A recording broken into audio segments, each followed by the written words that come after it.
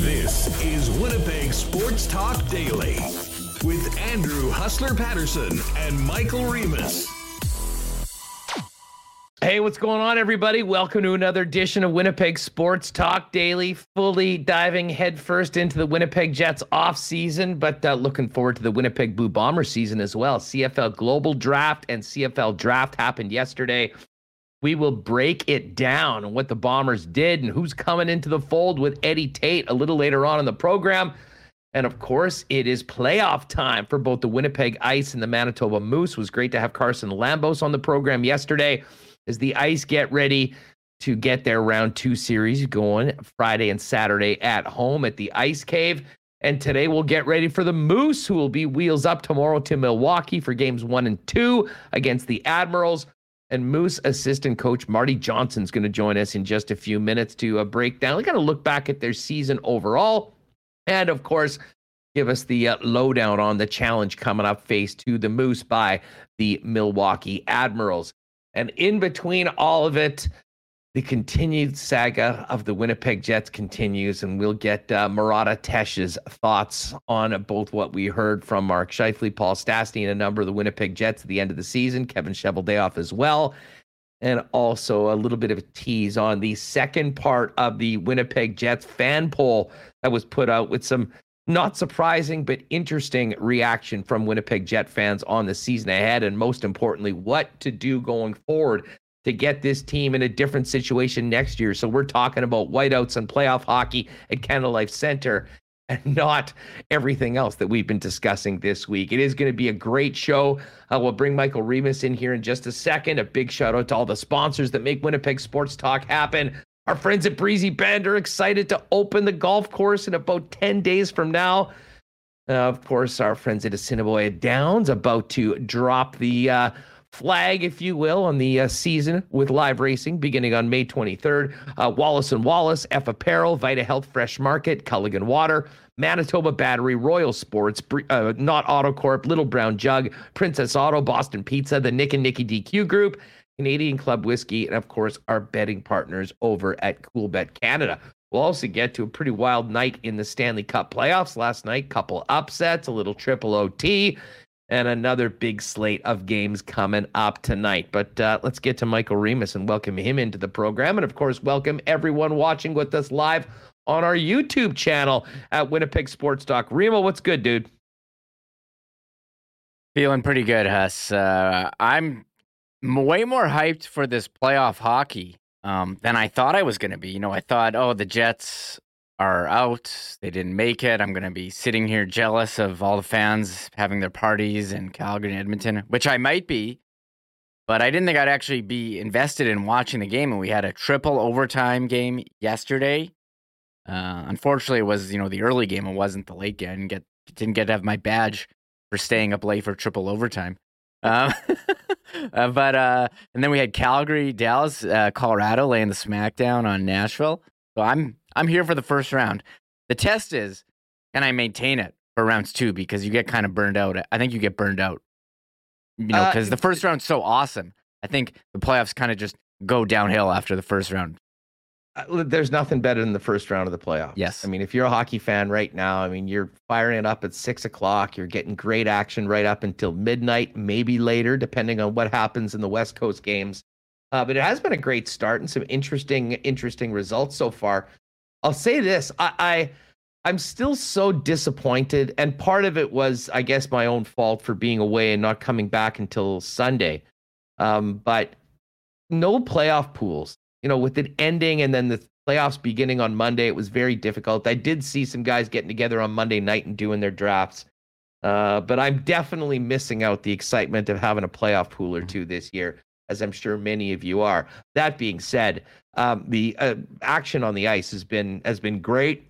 Big win for Calgary last night, dominating performance for the Colorado Avalanche, as one might expected, especially with UC Saros out. Big save, Dave. Didn't mix in very many big saves last night. That one could be over quickly. And of course, maybe the real surprise of everything starting off, Remo, was the Florida Panthers last night.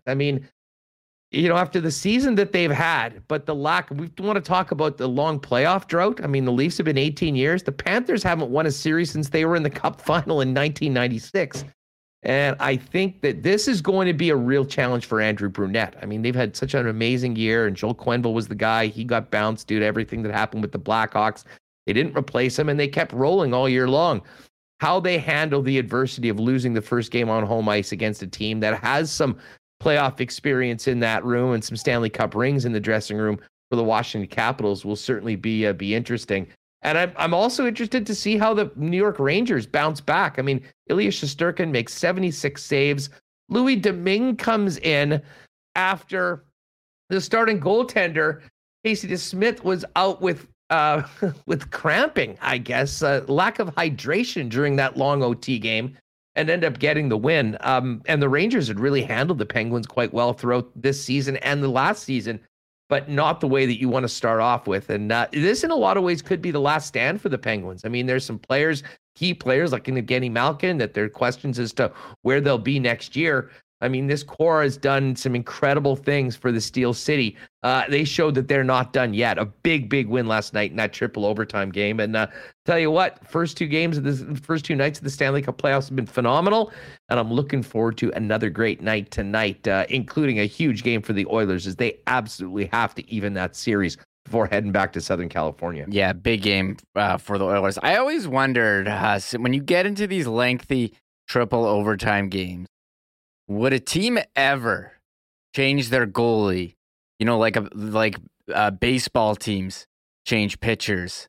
I mean, you're making a lot of saves now. I don't think you can do that if you're got Shesterkin, who's Vezina candidate, and proved it yesterday with how many saves did he have? Some ridiculous 79. Number. Ranger record, I believe. Yeah. So.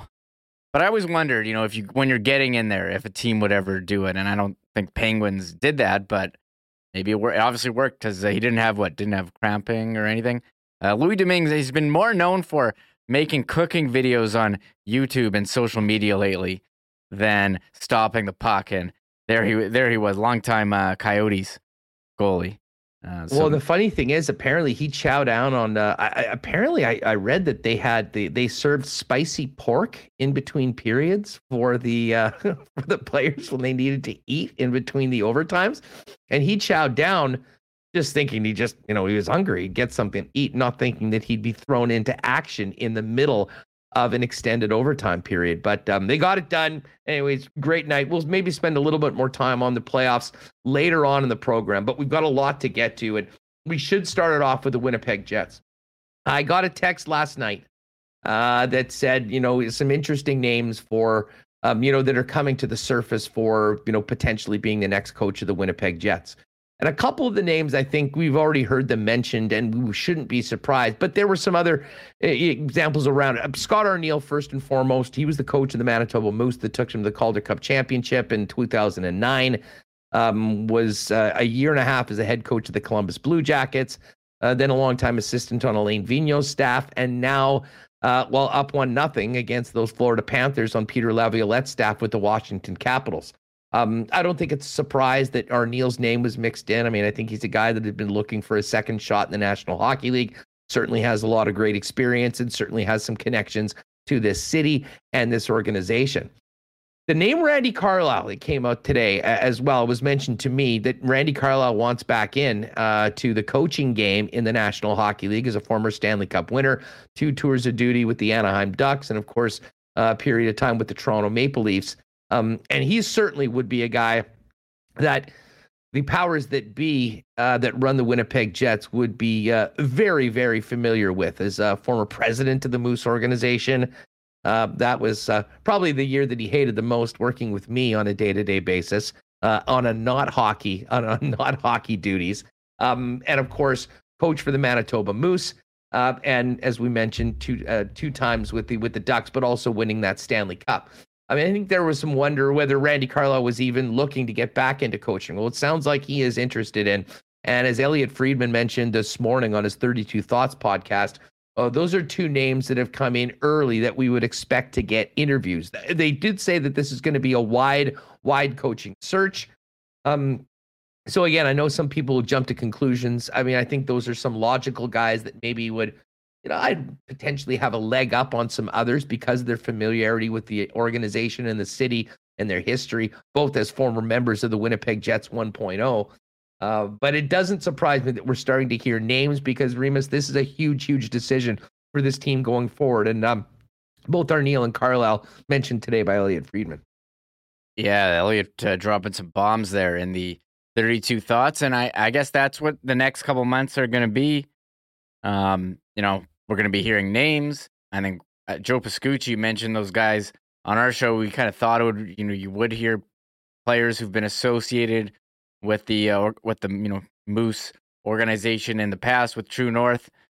So we'll wait and see. You mentioned Randy Carlisle. My first inkling is maybe we should go bring in some new ideas. Maybe the prerequisite for the job shouldn't be that you've worked with them before. I think it's clear they need a new direction, possibly a new leadership group. I think the coach will have the say over that. But you see what I laughed at Calgary when they hired Daryl Sutter, and here they are in the playoffs winning the Pacific Division. Now, would that happen here? I don't know, but maybe I'm able to question my own ideas on head coaches. I mean, what do I know? I'm just here in my basement, us talking about hockey.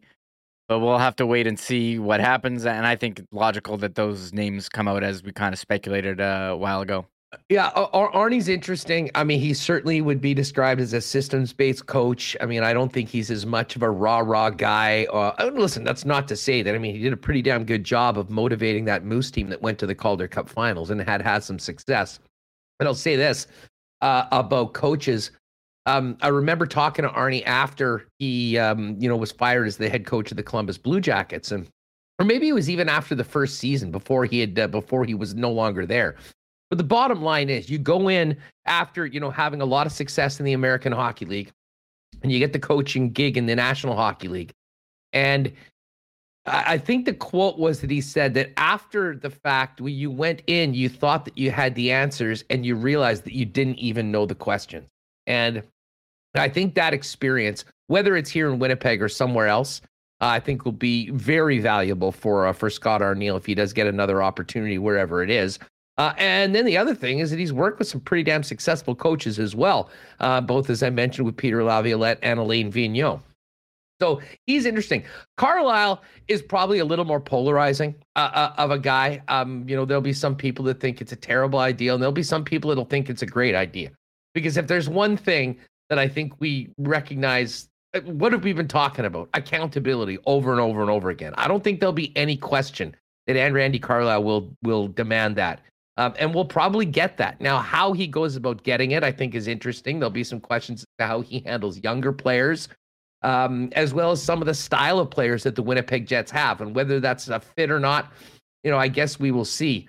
But I'll say this. I think I probably have more time for the thought of Carlisle today than I would have 2 or 3 weeks ago, considering what we heard over and over again from just about every member of the Winnipeg Jets coming out of the season, with one notable exception, that, a higher standard and that level of accountability needs to be put in place. And I'll tell you what, you may agree or disagree with what Carlisle is trying to instill in his team, but that, I guarantee you, will not be a question if Randy Carlisle is the next coach of the Winnipeg Jets.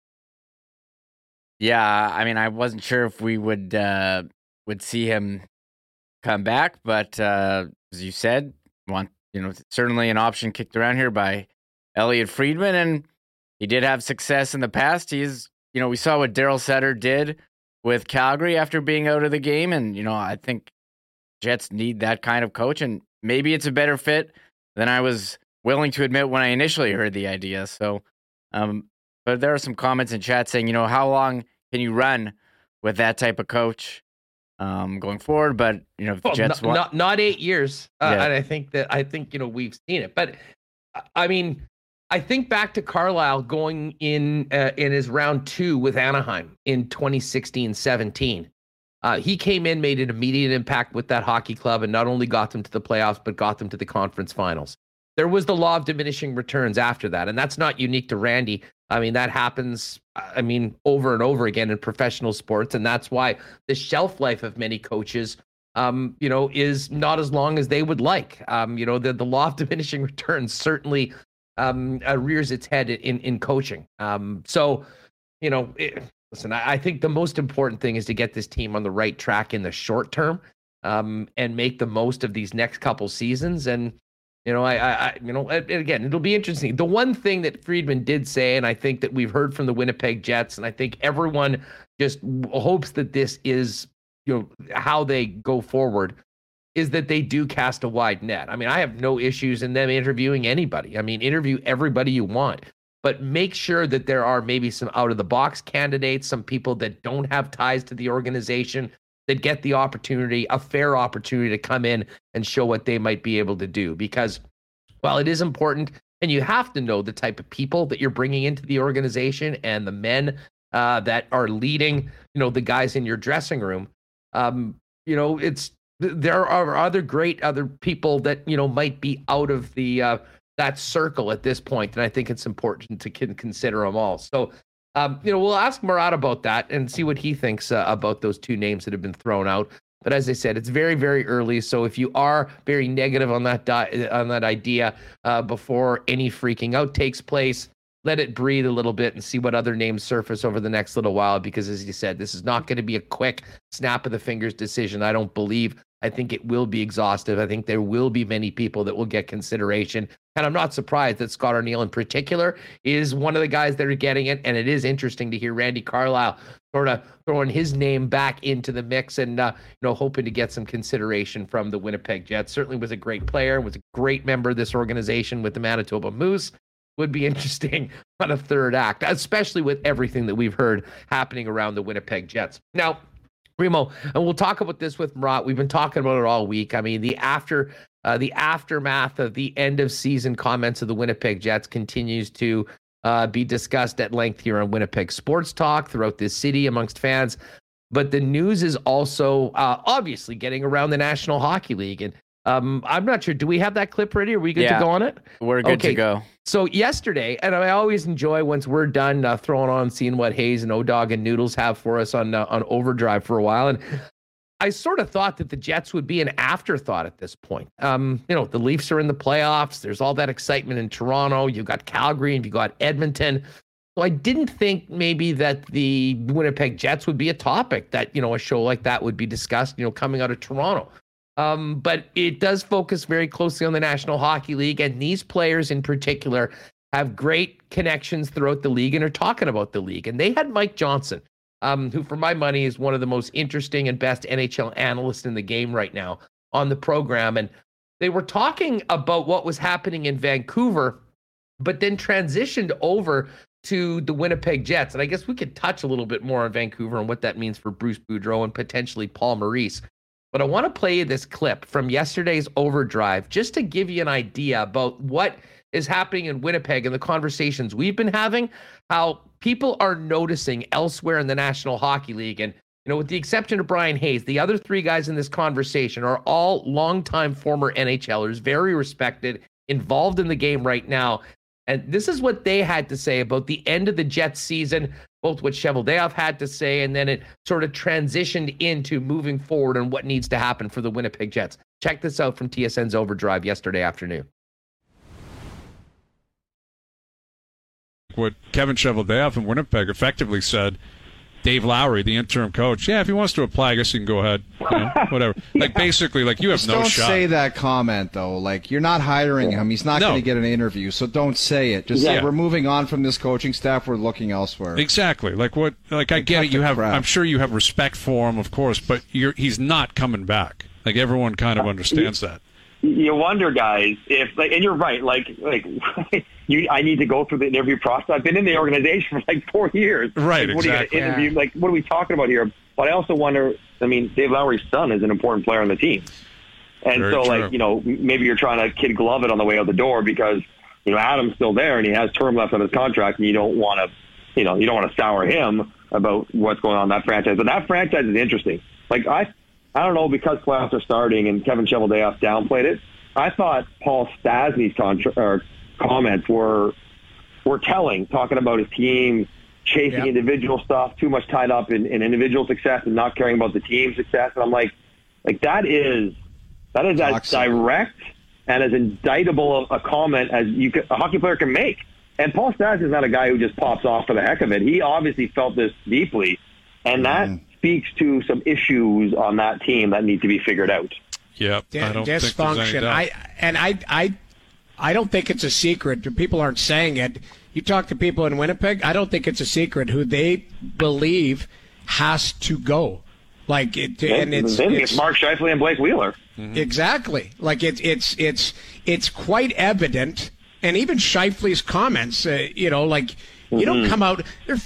5 seconds after the season, this guy's saying that. Like I thought they were ridiculous personally. It's just time to go. It's time to go. Yeah. Maybe they want to move from the player. Maybe Mark Scheifele wants to play somewhere else. That's what it felt like to me. I know you're breaking up with me, but I break up with you first.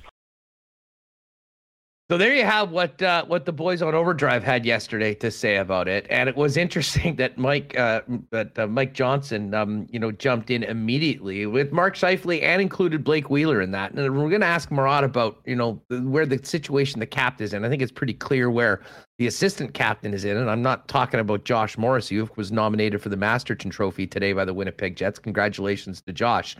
The word has been out for a while, and anyways, that was interesting. I figured you'd like to know that because this isn't just a conversation we're having here on Winnipeg Sports Talk. I mean, word is around the league, and it has been for a while that things haven't been right in Winnipeg. But coming out of the end of the season, it is evident, I think, for anybody to see that there's some big issues that need to be fixed going forward for the Winnipeg Jets. We'll talk about it coming up with Murat Atesh, but before we do that, let's get ready for Moose Playoffs with Marty Johnston. And just before that, I do want to thank our friends at Wallace & Wallace, Winnipeg's fencing and overhead door specialists, for their great support of Winnipeg Sports Talk, serving residential and commercial customers since 1946. If you need the security and protection of a new fence, or if winter's done a number on your old one, give them a call. Vinyl, ornamental, welded wire, chain link, or wood, Wallace & Wallace has the right fence for you. And if it's time to replace your garage door, they've also got Winnipeg's largest selection of overhead garage doors. You can call them at 452-2700. Their experts will arrange a time to come and give you a free estimate. You can also visit them at wallacefences.com or pop down to their showroom on Lawson Road off of Kenaston Boulevard. Vita Health Fresh Market continues to deliver great prices on Winnipeg's best selection of natural and organic supplements, beauty products, and groceries. And with Mother's Day coming up this weekend, don't forget about Mom. Pop into one of the 7 Winnipeg locations for Vita Health and get Mom the perfect Mother's Day gift. And if you want to search beforehand or you can't make it to the store, visit the brand new fully shoppable website at myvita.ca to buy online or schedule a delivery with Instacart. And don't forget those delicious lunch options available at the grab-and-go deli like Vita Market salads, soups, sandwiches, and more. 7 Winnipeg locations, including the newest store in Linden Ridge, and online at myvita.ca. And hey, summer's here. Got a couple big events. I'm looking forward to being involved in the Rady dinner with our old pal Matt Leibel. I'll have to throw the suit on for that. Weddings and whatnot.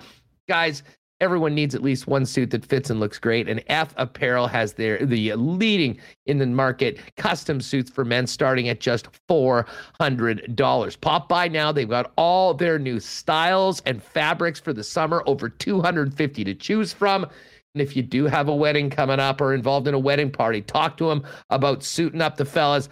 15% off for the entire wedding party when your group guy buys your suits at F Apparel. F Apparel, 190 Smith Street, and online at fepapparel.com. And again, a big welcome back to our friends at Assiniboia Downs. Opening day at the track is May 23rd. Find out more at asdowns.com. Of course, the brunch is back. Everything's coming back at Assiniboia Downs this year. And the Kentucky Derby is this weekend. We'll tee it up with our friend Kirk Contois on Friday afternoon show to hopefully give us a few winners for the Run for the Roses. All right, Murat Atesh coming up in just a few minutes. But before we do that, let's head out to Moose HQ and tee up the Moose Admirals playoff series, dropping the puck on Friday night with Moose assistant coach Marty Johnston. Marty, what's going on? It's great to have you on Winnipeg Sports Talk. How are you? Yeah, it's great to be here. We just got off the ice from our practice, and you can tell the level of excitement is there. We're ready to play, and the guys have basically said that enough of practice. Let's get after it, and we're excited about heading to Milwaukee tomorrow. Been a long season, been a really successful season for the Manitoba Moose, and but I imagine towards the end, I mean, especially with the extended regular season, guys are ready to go. How would you describe the vibe amongst the locker room right now, coming out of that final practice in Winnipeg?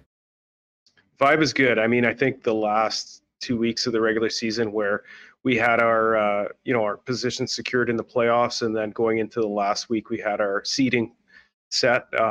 You could tell guys were just kind of waiting for the playoffs to start, and today there was a lot of jump. There was a level of intensity there that the coaches didn't ask for. It was just there, and we feel the group is in a good place and ready to start.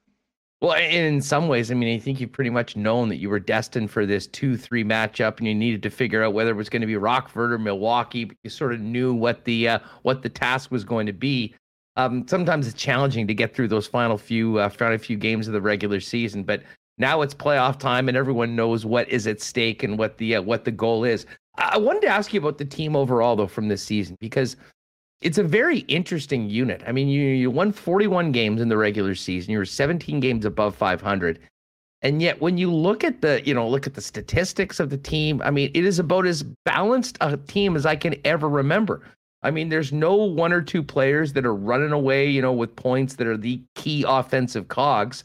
And you've got about as balanced scoring of any team I can ever remember at this level. I mean, from being behind the bench, what did you learn about this club, and how well are they positioned to go on a playoff run, considering, how deep and balanced that this club has been pretty much the entire season? Yeah, I mean, it's been interesting. I've coached now for 15 years, and I've never had a team where the balance of scoring is like this. On any given night, it's a different guy stepping up and playing the role of the hero. Even on the back end, I know our back end is full of talented guys, but Jonathan Kovacevic's got 11 goals, and he's one of the few D that don't play on the power play. Up front, Cole Meyer is viewed by many as a checking center, and he was right up there in scoring. So what's been nice and the life in the American League is that you're constantly losing guys. You're constantly, guys are getting called up, but we were able to handle the injuries. We were able to handle the call-ups because we had that balance in scoring, and it makes our group competitive internally. There's lots of internal competition for ice time. So it's been awesome. And I think that, for the large part, it's been the leadership group that's made the difference. Well, and what, it's funny, and I'm sure when Zinger and and you and Mark were putting the team together, I mean, maybe it isn't the plan to have such a balanced team, but part of that is players kind of making the most of their opportunities. And you mentioned COVID and the amount of call-ups that happened over the course of the season. I remember talking with Jeff Murat earlier this year, and he's going to join us on the program tomorrow, about a game. I can't remember where it was, in Chicago or Milwaukee, where essentially they're introducing each other to new teammates in the skate before the game.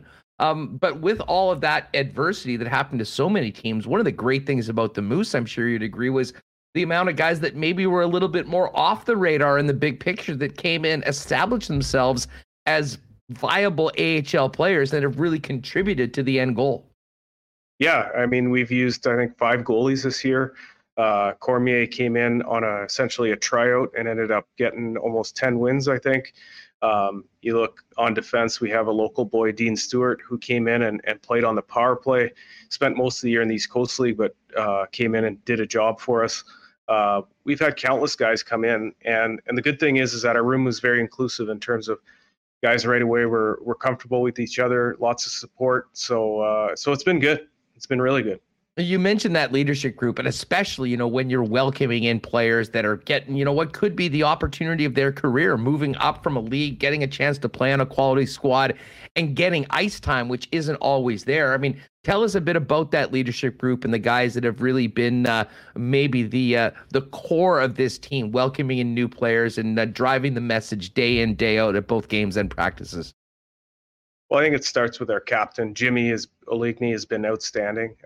We have a number of assistant captains that have worn letters this year, Cole Meyer and David Gustafson. But I think, we went back to 2 years ago when we had the COVID year where we were essentially locked down as a group, and the guys learned to play cards together. They learned to get along because we really had nothing else. We were sort of prisoners inside the rink. So it was really good. And from there, the group has taken it to another level this year in terms of making sure that everybody's accepted and everybody has a voice. And the ego there's not a lot of ego in our room. And I think that's what helps us is that guys come in, they're accepted, they support them. And as long as we get a win, we're happy.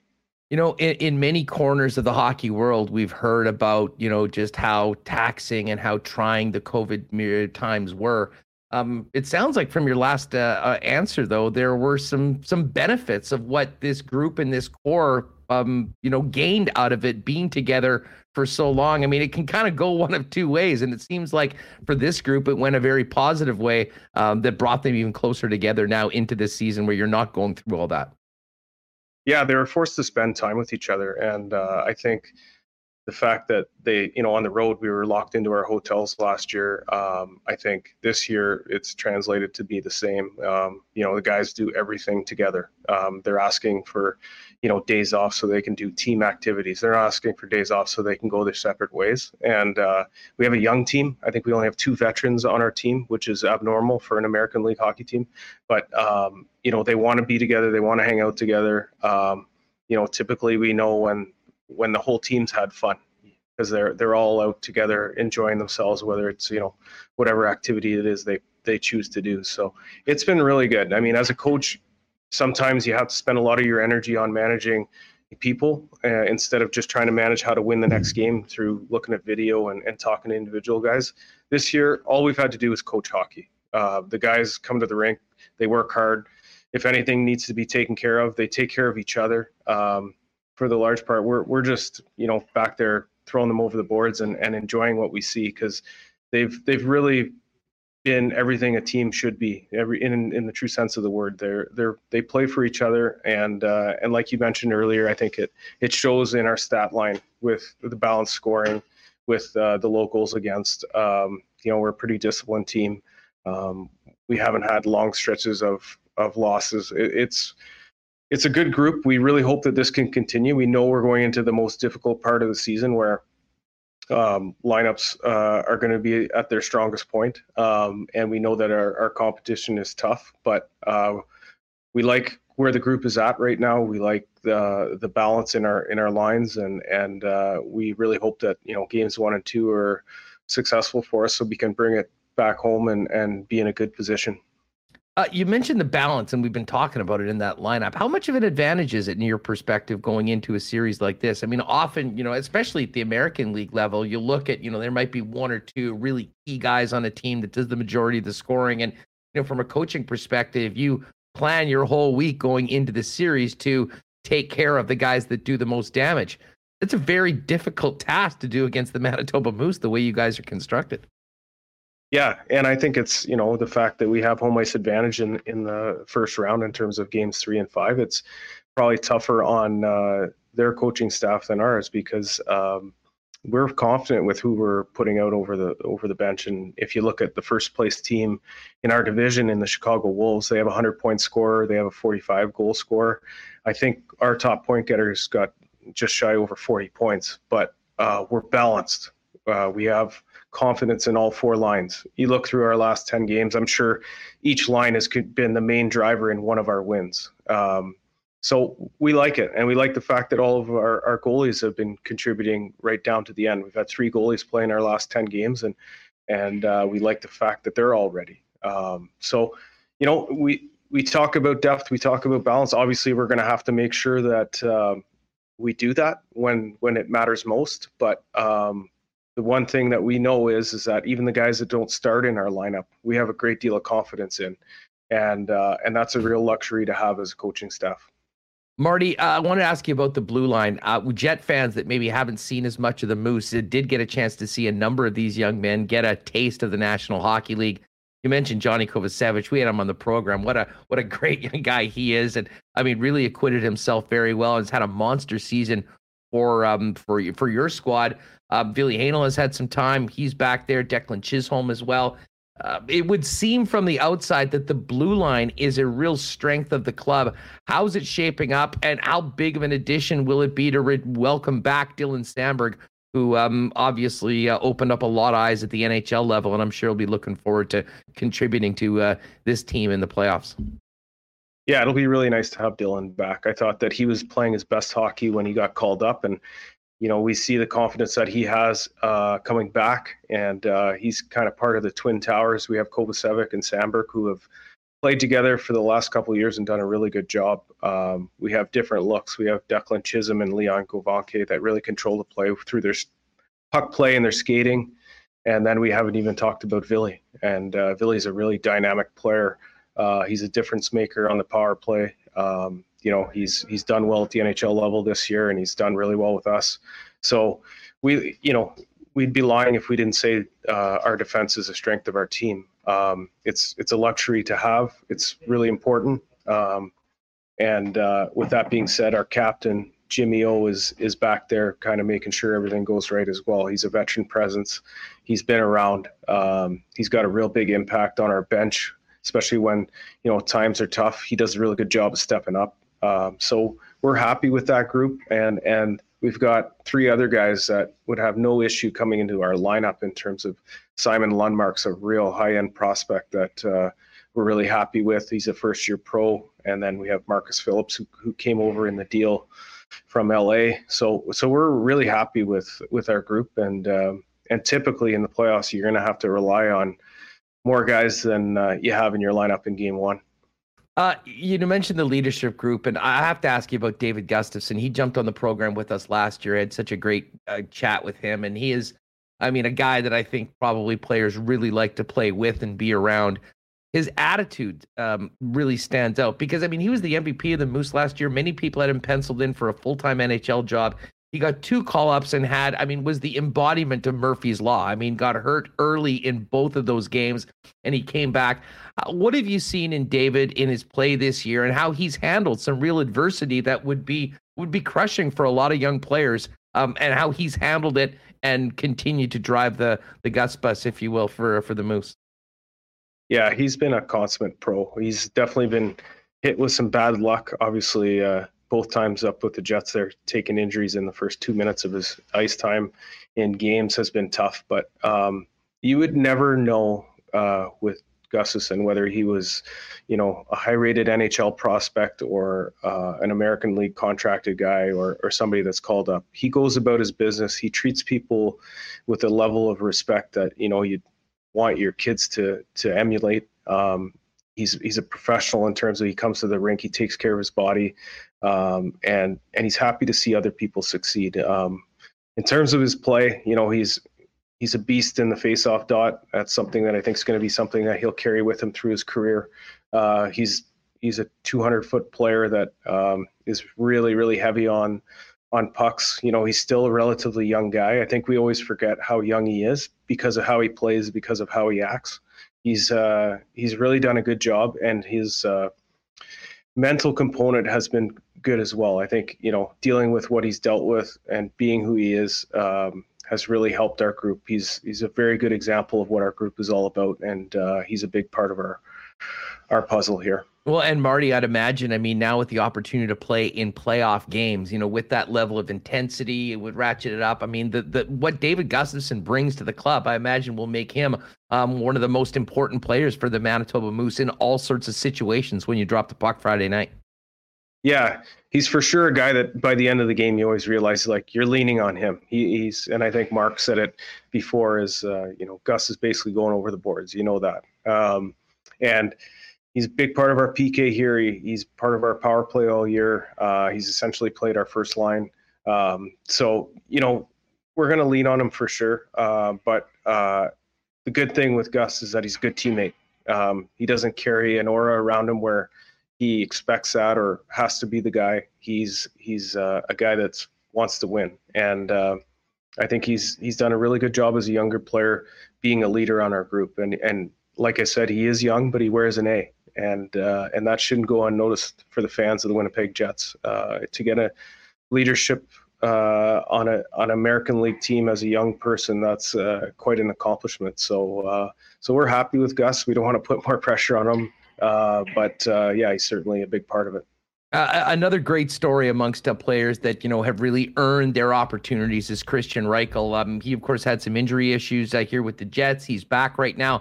How's he looking, and how big of a boost is it to get Reichel into that starting lineup for Manitoba?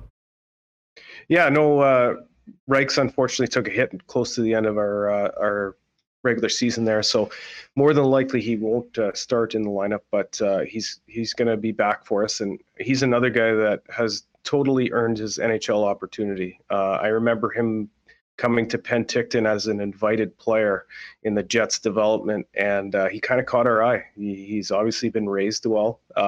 Everything he does the right way. And he's gone from trying to get an American League contract to now earning an NHL contract. And there's not enough I can say about him. He's does all the little things right. He obviously comes from a hockey background with his dad having played in the NHL. He's really a student of the game, and what he brings for us is, again, very similar to Gus. He can play at the end of the game when the goalie is pulled for or against you. That's the level of comfort we have with him, and to have someone that you can rely on like that is outstanding, and we're happy to have him. Marty, as is the nature of being a coach in the American Hockey League, there's a lot of things that are out of your control. And sometimes guys are getting called up and, you have to deal with it. Sometimes things work in your favor, though. And I'm sure the addition of Morgan Barron to the lineup after the trade deadline was nice. And he obviously got the call up, performed quite well. He's back now. What does the addition of Barron do for the roster, and how do you see him fitting in, and what sort of role do you think he can play for you come Calder Cup time? Well, he's going to be a real important part to us. He, with the Jets, I think he played mostly wing. We know he's got the ability to play center. He's a big guy that skates well, has played power play, has played penalty kill. So if you're going through all the boxes that you have to check, he essentially checks them all. We know he's coming back from an NHL pace, so we're really hoping he can translate that into some added help going into game one. But yeah, no, again, he's been someone that we're really pleased to have. He's got a relationship with some of our players from college, so he fits into the room well. When both Sandberg and Barron came back to practice, it was just like they were back, smiles on their faces, working hard out at the end of practice, shooting pucks. It was really fun. What Morgan Barron brings to the table, and I know I've harped on this a lot, but he brings the intangible you don't see in terms of being a real good guy. I think he was a captain in Cornell his last year. He's got leadership ability, leadership qualities, good human being. So guys are happy to see Bear back with us, and I think that he gained confidence in his stint with the Jets. I think that was good for him. He obviously played a little bit with New York this year, but to go up and be as successful as he was with the Jets was good, and that confidence you see in practice. He's shooting pucks. He believes in himself, and as he should. So yeah, we're happy, and we like the versatility that he brings. Center, wing.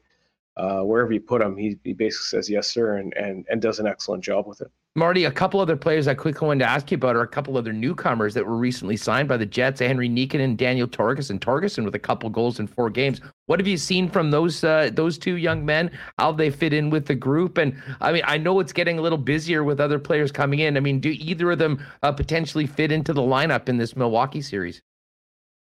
I think both of them have a legitimate chance to be players in the playoffs. I don't know if they're going to start game one, but they come from good programs because they defend really well. Anytime you have a young player or a new player jumping up a level, as much as the fans want to see the flash and the point production, what we want to see is, are they responsible? Can we trust them? And the answer is yes with both of them. Henry, having been a centerman, he's done a really good job as a low forward in our end, and in the games that he's played, he's been really strong. I kind of expected to be in the video room with him after game one, telling him, hold on, be below the puck and go here, go there. Virtually nothing. You talk to them on the bench about one thing, they pick it up, they move on, they move forward. And then for him, he's done a good job of skating the puck through the neutral zone, and you see the offensive ability that he has. In Torgerson, he is as strong as they come. He's a big man, really, really heavy on his stick. I think he surprised a few guys in his games at the end of the regular season. They went to take a run at a young player, and they found out what was behind it. He's a lot like Gus in terms of his strength and his on the puck and in the low zone. So, it was really exciting to see both of them. We played a 5-game and 8-day stretch, so we got an opportunity to put some guys in, and those two guys really took advantage of their opportunity. And that's good for us now. Knowing who they are and what they're all about going into the playoffs is important. But at the end of the day, they both made positive first impressions, and that's important when you're new to an organization and new to the coaching staff. They made good first impressions, and we hope that carries forward. It's the Moose in Milwaukee dropping the puck in the Calder Cup playoffs, best of 5, beginning with games 1 and 2 in Milwaukee Friday and Saturday before returning for games 3 through 5. Just quickly before we go, Marty, I've got to ask you, it is sort of a unique playoff format. I mean, you guys won home ice, but you're starting on the road. What's the approach going into that? I mean, obviously you want to win, but does it change anything from the normal 2-2-1 when you go into it? Yeah, it's a little different. I think it was 3 or 4 years ago we played Grand Rapids in a scenario like this, and we chose to have the final 3 games at home, and it was a choice that we had. But yeah, it's not an easy choice. It's very different than the typical playoff series. Most are usually 7 games where it's 2-2, 1-1-1, or like you said, 2-2 and 1. But you know what? It doesn't matter. We'll play anywhere. We believe in ourselves. We know that we have tough competition ahead of us, but we've played this team 12 times. There's really no secrets that either team has. We know it's going to be a battle. We know it's going to be a grind. We know that playoff intensity is going to ramp up. But yeah, is the schedule unique? Yes. Are we going to make it an excuse or feel like it's a huge advantage? No. It doesn't matter where we play. We know we're in for a battle, and we're excited about that battle. Marty, last one for you. It sounds like the team's excited. They're prepared. You know the Milwaukee Admirals very well. I know you and Mark have been going over all the game plans. What's the most important thing for the Manitoba Moose to do to be successful in this first round and move on? I think for us, it's to stick to what we're good at. We're a real good forechecking team. Hopefully we can establish that and let our play go from there. But like I said, we have a lot of respect for Milwaukee. They're a good team as well. But I think, if you watch our team, if we're strong on the forecheck, then we're probably playing the game we want to play. Well, I'll tell you what, fans will be ready to go when the team gets back here next week. Hopefully we can be talking about a great scenario for the Moose after the first 2 games. Congratulations on your great regular season. Good luck in the playoffs, and we'll look forward to seeing you and the fellas back here on Canada Life Center ice next week. Yeah, I really appreciate your time, and we're really looking forward to the support on Wednesday. Oh, man, great Moose conversation with Marty Johnston. Really appreciate him joining us. And tomorrow, before the guys take off to Milwaukee, we will be joined by Jeff Murat, a return visit for Murat, who got a nice little bump from WST, his appearance the first time. Hopefully it happens again, but he will join us tomorrow. Really looking forward to having Jeff back on the program, and thanks to Marty, and of course, thanks to Daniel Fink, the voice of the Moose, for having that. And of course, CJOB will have both of those games with the Fink on the call Friday and Saturday for games 1 and 2 before the series comes back to Winnipeg. Well, it's not golf time yet for the Manitoba Moose, and hopefully it won't be for a while. However, for us at Breezy Bend, opening day is May 13th. Cannot wait to get out there this year. If you're looking for a great golfing home for your family for the future, with great juniors and women's programs, an amazing men's night, and so much more, find out more at breezybend.ca. And if you want to give a call, Corey Johnson, our great friend, General Manager of the Year, will be happy to talk to you about options for Breezy Bend going into the future. Again, it's breezybend.ca. I'm using my Vita Health mug today, but I am filling it with the good stuff, and that, of course, is Culligan Water. When we're talking water in Winnipeg, we're talking about the experts, family-owned for over 65 years is Culligan. They've got it all. Water softeners, filters, bottled water coolers, whole home systems, drinking water systems, and citywide water delivery services, as well as commercial and industrial water products and solutions. Whether you need water for your home, the cottage coming up this summer, or your office, Culligan's there for you. 1200 Sargent Avenue. Give them a call at 694-5180 or hit them up online at drinkculligan.com. Donnie and the guys at Manitoba Battery are ready for summer. Boats, ATVs, golf carts, hot rods, they've got it all. And as I said before, bottom line is they're going to save you time and money.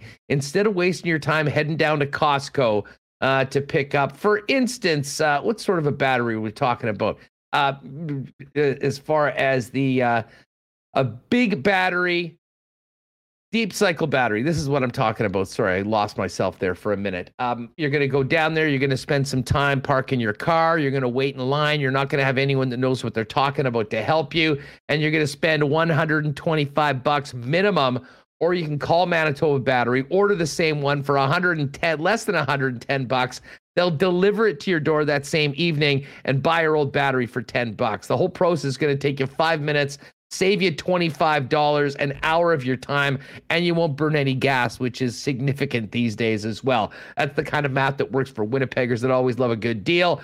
ManitobaBattery.com is where to find them online, or give them a call, 783-8787, to save yourself time and money. Big shout out to Donnie and the gang over at Manitoba Battery. And of course, our friends at Royal Sports are ready for summer. Whether you have a soccer player in the family, softball, baseball, looking to get active with their big fitness department, or looking forward to dominating spring and summer on a new bike, Royal has it all, not to mention the best selection of licensed merchandise from all the leagues in North America, as well as soccer around the world. Royal Sports, 750 Pembina Highway, and you can check them out online, or follow them on Instagram, actually, at Royal Sports Pembina for the latest merchandise drops and sales information. All right, well, it was nice getting ready for some playoff hockey for the Manitoba Moose. But as you know, the Jets topics just continue to be with us right now. Coaching, as well as more fallout from the end of the season. And I've been looking forward all week to having Murat on the program. Let's bring in Murat from The Athletic now to get to it. First things first, how you doing, Murat? On to the off season. Here we go. On to the off season, and it's not getting remotely boring anytime soon. I mean, the content is coming. The coaches are not being renewed. We've got some guys to talk about who might be the next head coach of the Winnipeg Jets. We have Mark Scheifele talking about his future in uncertain terms. I know you've touched on that all week. Pierre-Luc Dubois, I mean, he was at a Montreal cafe by evening on Monday after Winnipeg Jets exit interviews went hours late. It's a time in Winnipeg, and this is going to be such a transformative offseason for the Jets. Well, you know what? Okay, let's just quickly, because I do want to talk about everything we heard from the players and sort of the wrap, but, sort of the news today, and I heard about this last night, and Elliot Friedman spoke about it this morning on 32 Thoughts, about, some of the names that, are coming out for, potential interviews for the Winnipeg Jets head coaching job. I guess first question, what did you think about the announcement? And I don't even know whether this was announcement. I mean, it was about as couched as you could get, but the coaching staff will have the opportunity to apply for their jobs, but they're basically not coming back, with the exception of Wade Flaherty, which I think to most makes sense considering the relationship he has with Connor Hellebuck and Eric Comrie. But the two names, and I wouldn't say that it's surprising considering, some old ties to the people running this hockey club, is Scott Arniel, of course, who was the coach of the Manitoba Moose when they went to the Calder Cup finals back in 2009, former head coach of the Columbus Blue Jackets, and a guy that has been on the bench with two pretty successful coaches over the course of the past 10 years with Alain Vigneault and as well as Peter Laviolette right now with the Washington Capitals. And the other name is Randy Carlyle. And Randy Carlyle may be a little bit more of an interesting choice. I mean, certainly very experienced, 2 stints with the Ducks, stint with the Toronto Maple Leafs, a Stanley Cup winning coach, and one that I think many people would qualify as a bit of a hard ass, which has been commented on. First off, your thoughts on the decision to all but announced that they're moving on from this present coaching staff. And what did you think about those two names being floated out by Friedman earlier today? Well, yeah, I'll start with the guys on their way out. What a strange way to make that kind of announcement. I mean, when have you ever, and I know it's happened every once in a while in NHL history, but the idea of somebody interviewing for their own job, I mean, does Dave Lowry want to head coach the Winnipeg Jets next year? Adam Lowry was talking about how tough that relationship was. They made an arrangement between the two of them not to necessarily speak outside of the rink. That changes the family dynamic a little bit. You've got guys going through a tumultuous season, and they want to be able to shit talk the coach, and not always because the coach is wrong, but because that's a dressing room in the National Hockey League. They're not going to do that in front of an extremely popular teammate like Adam Lowry. Like, they can trust that it's not going to go all the way up, but they're not going to be that rude to a guy that they care about in terms of that sort of stuff as well. That whole dynamic is flawed. And so, no, he's not going to come back. I would be astonished if they interviewed him with any sincerity. And to frame it that way is, I don't know, it just seems like a soft play. And I mean that pejoratively, which I don't often go that way, when I talk about this sort of stuff, right? That seems awkward to me. And then the same thing with the assistants. And I recognize that because you sort of want to leave the door open for that theoretical possibility that the head coach that you bring in assesses the assistants available and actually maybe does want to bring back, say, Matt Prefontaine as well, or something to that effect. I mean, you want to leave that theoretically open, but it's just an awful way, an awfully soft wiggle word political way to say something, which is these guys won't be back. And so I didn't like that at all. In terms of the future, it looks like it's intimately connected to Winnipeg Jets past. Scott Arniel, somebody who I've thought about a little bit as well. In that fan survey that went up this week, one of the options when I ask people, who do you want that next coach to be? A famous NHL coach like, Mike Babcock isn't in the NHL right now for good reason, based on what happened in Toronto, to be sure. Or perhaps an up-and-comer with no connections to the NHL, or an experienced assistant. And I started that list with Scott Arniel for a reason. And it's because Mark Chipman and True North believe in relationships. They have good relationships with people like Arniel and with Carlisle as well, to be sure, based on history in Winnipeg. Arniel was an IHL Moose, as I recall, as well. I mean, this is something that goes way, way back. And when I talked to Mark Chipman about coaching in October, we talked about Paul Maurice, we talked about Pascal Vincent, we talked about everybody who'd come and gone through Winnipeg Jets, Manitoba Moose ranks. And the one thing that he made clear at that point was that he sincerely believed in every single person who came through the door and then exited it, hoping that they would go on to bigger and better things, whether that was Pascal Vincent, whether it was even Claude Noel, whether, at that time, Paul Maurice seemed to have the security, he stepped away. So he's a big believer in the people that's been around. So as much as folks say, hey, Bruce Boudreau in Vancouver, that's an issue right now. That might not happen. What if New York Islanders let Barry Trotz go? Sure. I mean, that's not going to happen. What about all these famous retreads around the NHL who might command, $3 million, $4 million, $5 million per year? I don't think that's the route that's going to happen here. I think it's very realistic. It's very, very realistic for potential options with Jets connections in the past go. And then Huss, just on Randy Carlisle, the one thing, there's lots to love. The hard-ass nature, I think, would be a welcome bit of fun here, to be sure. But that Stanley Cup, to attribute that Stanley Cup when a deep, stacked playoff team got Chris Pronger for free heading into 2007 for Ladislav Smid and Joffrey Lupul, who are depth players on a team that was already an up-and-comer, I mean, that's not a coaching win. That's a coaching facilitation, in my opinion. So as much as the disposition might be welcome, I would be extremely skeptical of a resume that begins with part of a cup-winning team when it's as stacked as the 2007 Anaheim Ducks were. Well, the interesting thing about Carlisle, and listen, at the end of the day, there's only one team that wins every year. And when you have it on your resume, you have it on your resume. And I'll grant you what you just said.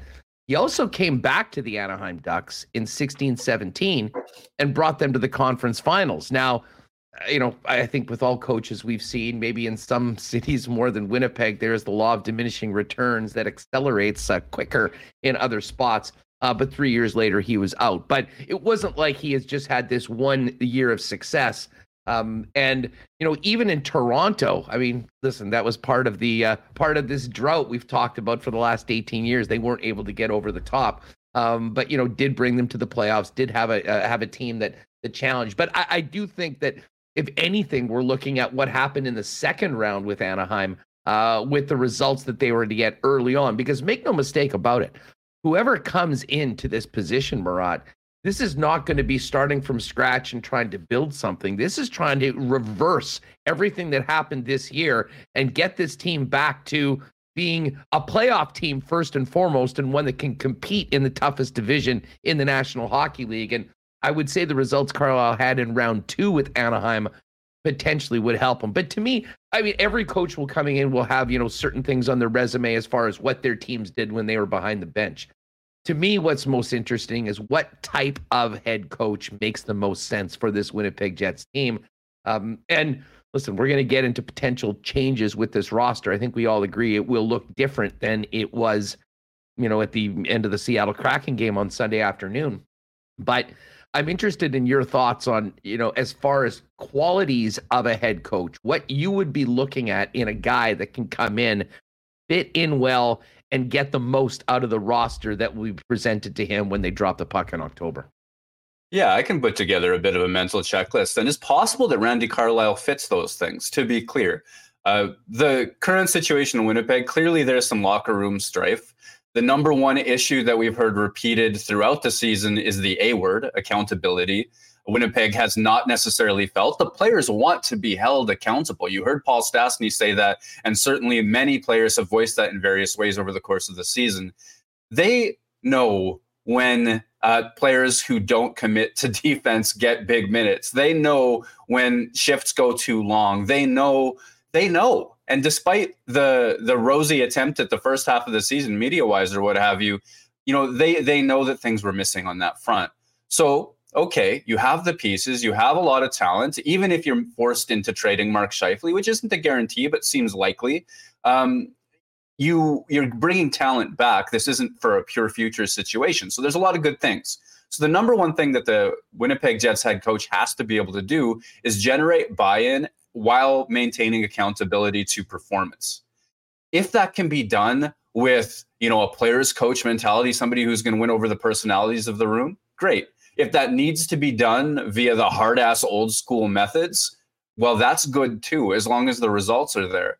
The issue with that, with Winnipeg, that I would see is that we've seen such long shelf lives for coaches and staff over the course of Winnipeg Jets history. That's a Mark Chipman stable. He believes in that. So are you going to have, how are those two philosophies going to conflict? The idea that somebody's going to be a hard ass, do what he needs to do, maybe even definitely piss a lot of guys off, change minutes arrangements, hold people accountable to new standards, better standards, all of that sort of stuff, and then put together another 8 years behind the bench. I don't think that that's necessarily, I think there's some conflict there. But if Winnipeg's willing to wear a slightly shorter term and have a guy come in and be that kind of hard ass, by all means, to be sure. But like I say, number one, accountability to performance with buy-in. These guys can't hate this guy. They have to be able to respect them. So, probably that means a veteran, and a veteran with ties to the organization is possible. Well, buy-in is a key word, because it was quite obvious that the Winnipeg Jets didn't have complete buy-in right now. And, we'd heard it over and over from a number of players through the last couple of weeks of the season, and it came out loud and clear. I know you were covering the team and covering the game on Sunday, as well as Monday. Before we get to Mark Scheifele and what he had to say, what did you think about, a number of the comments that we maybe discussed a little bit last week, but there were more coming through afterwards, right up until Paul Stastny spoke with, and the more I think about this, I've probably listened to it 30 times. Maybe the most damning indictment of teammates from a veteran player, a respected veteran player, that I can ever remember at the end of the season. We'll get to Scheifele in a minute, but everything else that you were hearing from the rest of the rank and file of the Winnipeg Jets, Murat. mean, Paul Stastny, what a guy, honestly. The idea of him re-signing last summer, the value they got from that. This is a guy that scored the game-winning goal in Game 7 against the Nashville Predators to take Winnipeg the furthest that the Jets have ever got. He's the one center with whom Laine and Ehlers, as just young pups in the NHL, had positive possession metrics. They had all kinds of offense, all of that stuff. Then he comes back. Last year, he calls out the team for cheating, having cheat in its game, which was a necessary thing to say, and probably in a lot of ways the beginning of this discourse becoming truly public. And then this year, all the different moments where he said things like this, even leading up to those comments. And I'll get into those comments. But the other thing that you can say about Paul Stastny is there is zero cheat in his game, right? So respected veteran, to be sure. Family dynasty in the NHL, to be sure. Been around locker rooms forever. All of those things, all of those on-ice accomplishments I just mentioned. Well over 1,000 games as well, hit 800 points. But maybe the best thing he ever does for the Winnipeg Jets organization is to speak those truths as plainly as he did on Sunday. I thought that was remarkable. I mean, not just to say what he said, but every detail of that. Blake Wheeler had already given me a good answer. I was asking Blake Wheeler about the team's defensive issues. When was the last time you heard Blake Wheeler say the team's 200-foot commitment wasn't there? I thought that was a nice moment for the captain for a beat there. And so the door to a little bit of candor was open. But then Stastny comes in with the Kanye West, hold on, I'm going to let you finish kind of deal. Like, I'm just going to, hold on, I got to jump in. And then he says what he said. Then he says that. Like, this is a guy with nothing to lose, with all the respect in the world, who might sign in Winnipeg this summer if they can arrange it, but I haven't tended to expect that to be the case. I still don't think that's necessarily the play. So he gets to say whatever he wants. And the thing that he wants to say is that it's clear Winnipeg's players sometimes treat each other without respect, with too much focus on individual play. That's the ultimate non-hockey attitude, right? It's about the jersey, like it's about the crest on the chest and not the name on the back, or am I right? Like, so that was damning. And the fact is though, Huss, like, this is me telling a story of that moment. We saw that. And if we saw players cheat, if players half-assed defensive back-checking, play wishful defense, hoping like a peewee player that the puck's going to bounce in the right direction and go the other way so you can pad your stats. I mean, we saw that all season. And if we see that, the players have seen it and understand it better. So, we talk about guys wanting to feel accountable, wanting to be held to high standards. Like, this was somebody's opportunity to speak his mind to the lot of us, to the world at large. And that's significant. And it speaks to the fact that real, major, substantive change has to happen in Winnipeg because things have gone truly sour.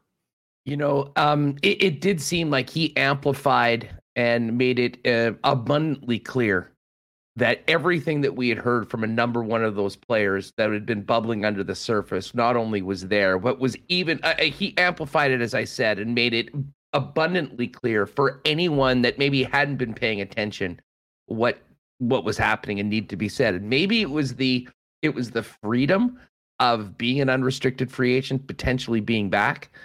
But to be honest, and maybe this is just my perspective on this, especially, and we'll get to Scheifele and the potential that he's not a Winnipeg Jet next season.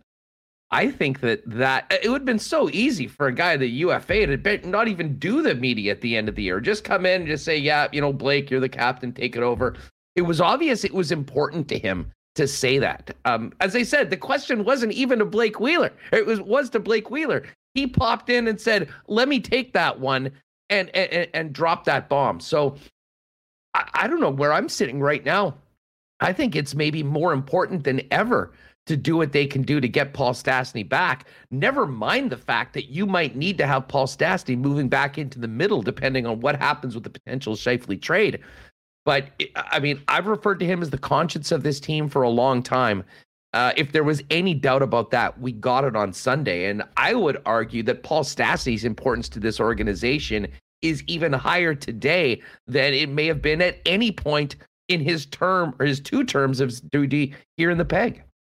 I mean, yes, right? Like, Astonishingly, yes, at this stage, at 36 years old, at a time that, even when Winnipeg acquired him from Vegas, there was questions that has his offense fallen off because he'd had some bad percentage runs the last year. All of these things. But yeah, absolutely. And man, if you're Paul Stastny at this stage, probably you've made a fair bit of money. It's probably about winning. It's probably about culture. Maybe not every team is calling, but make no mistake, the guy had a good year. He's into the 40-something points, providing sound defense, a defensive conscience for other players.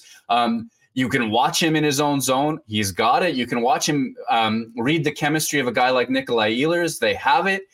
There is no cheat in his game, which stood out at times during the Mark Scheifele flyby era, right? There's contrast on the very same shift. And to think, like, I think of Paul Stastny, you say conscience of the team. I like that. I think Switzerland as well, like in the sense that there's no real conflict around Paul Stastny. I mean, the veterans will get along with him. The young players will respect and admire him. He can speak to difficult issues with calm, with experience, and all of those sorts of things. Man, and if you need another center, absolutely. It's astonishing to me that the Jets didn't run him in the middle this season, or at least try that a little bit more than they did. I say astonishing. It's not, actually, because I think he helped Mark Scheifele out quite a bit in that regard. All to say, I haven't tended to think that he's going to re-sign here. I have tended to think that he's on his way out, that Winnipeg maybe should have traded for assets.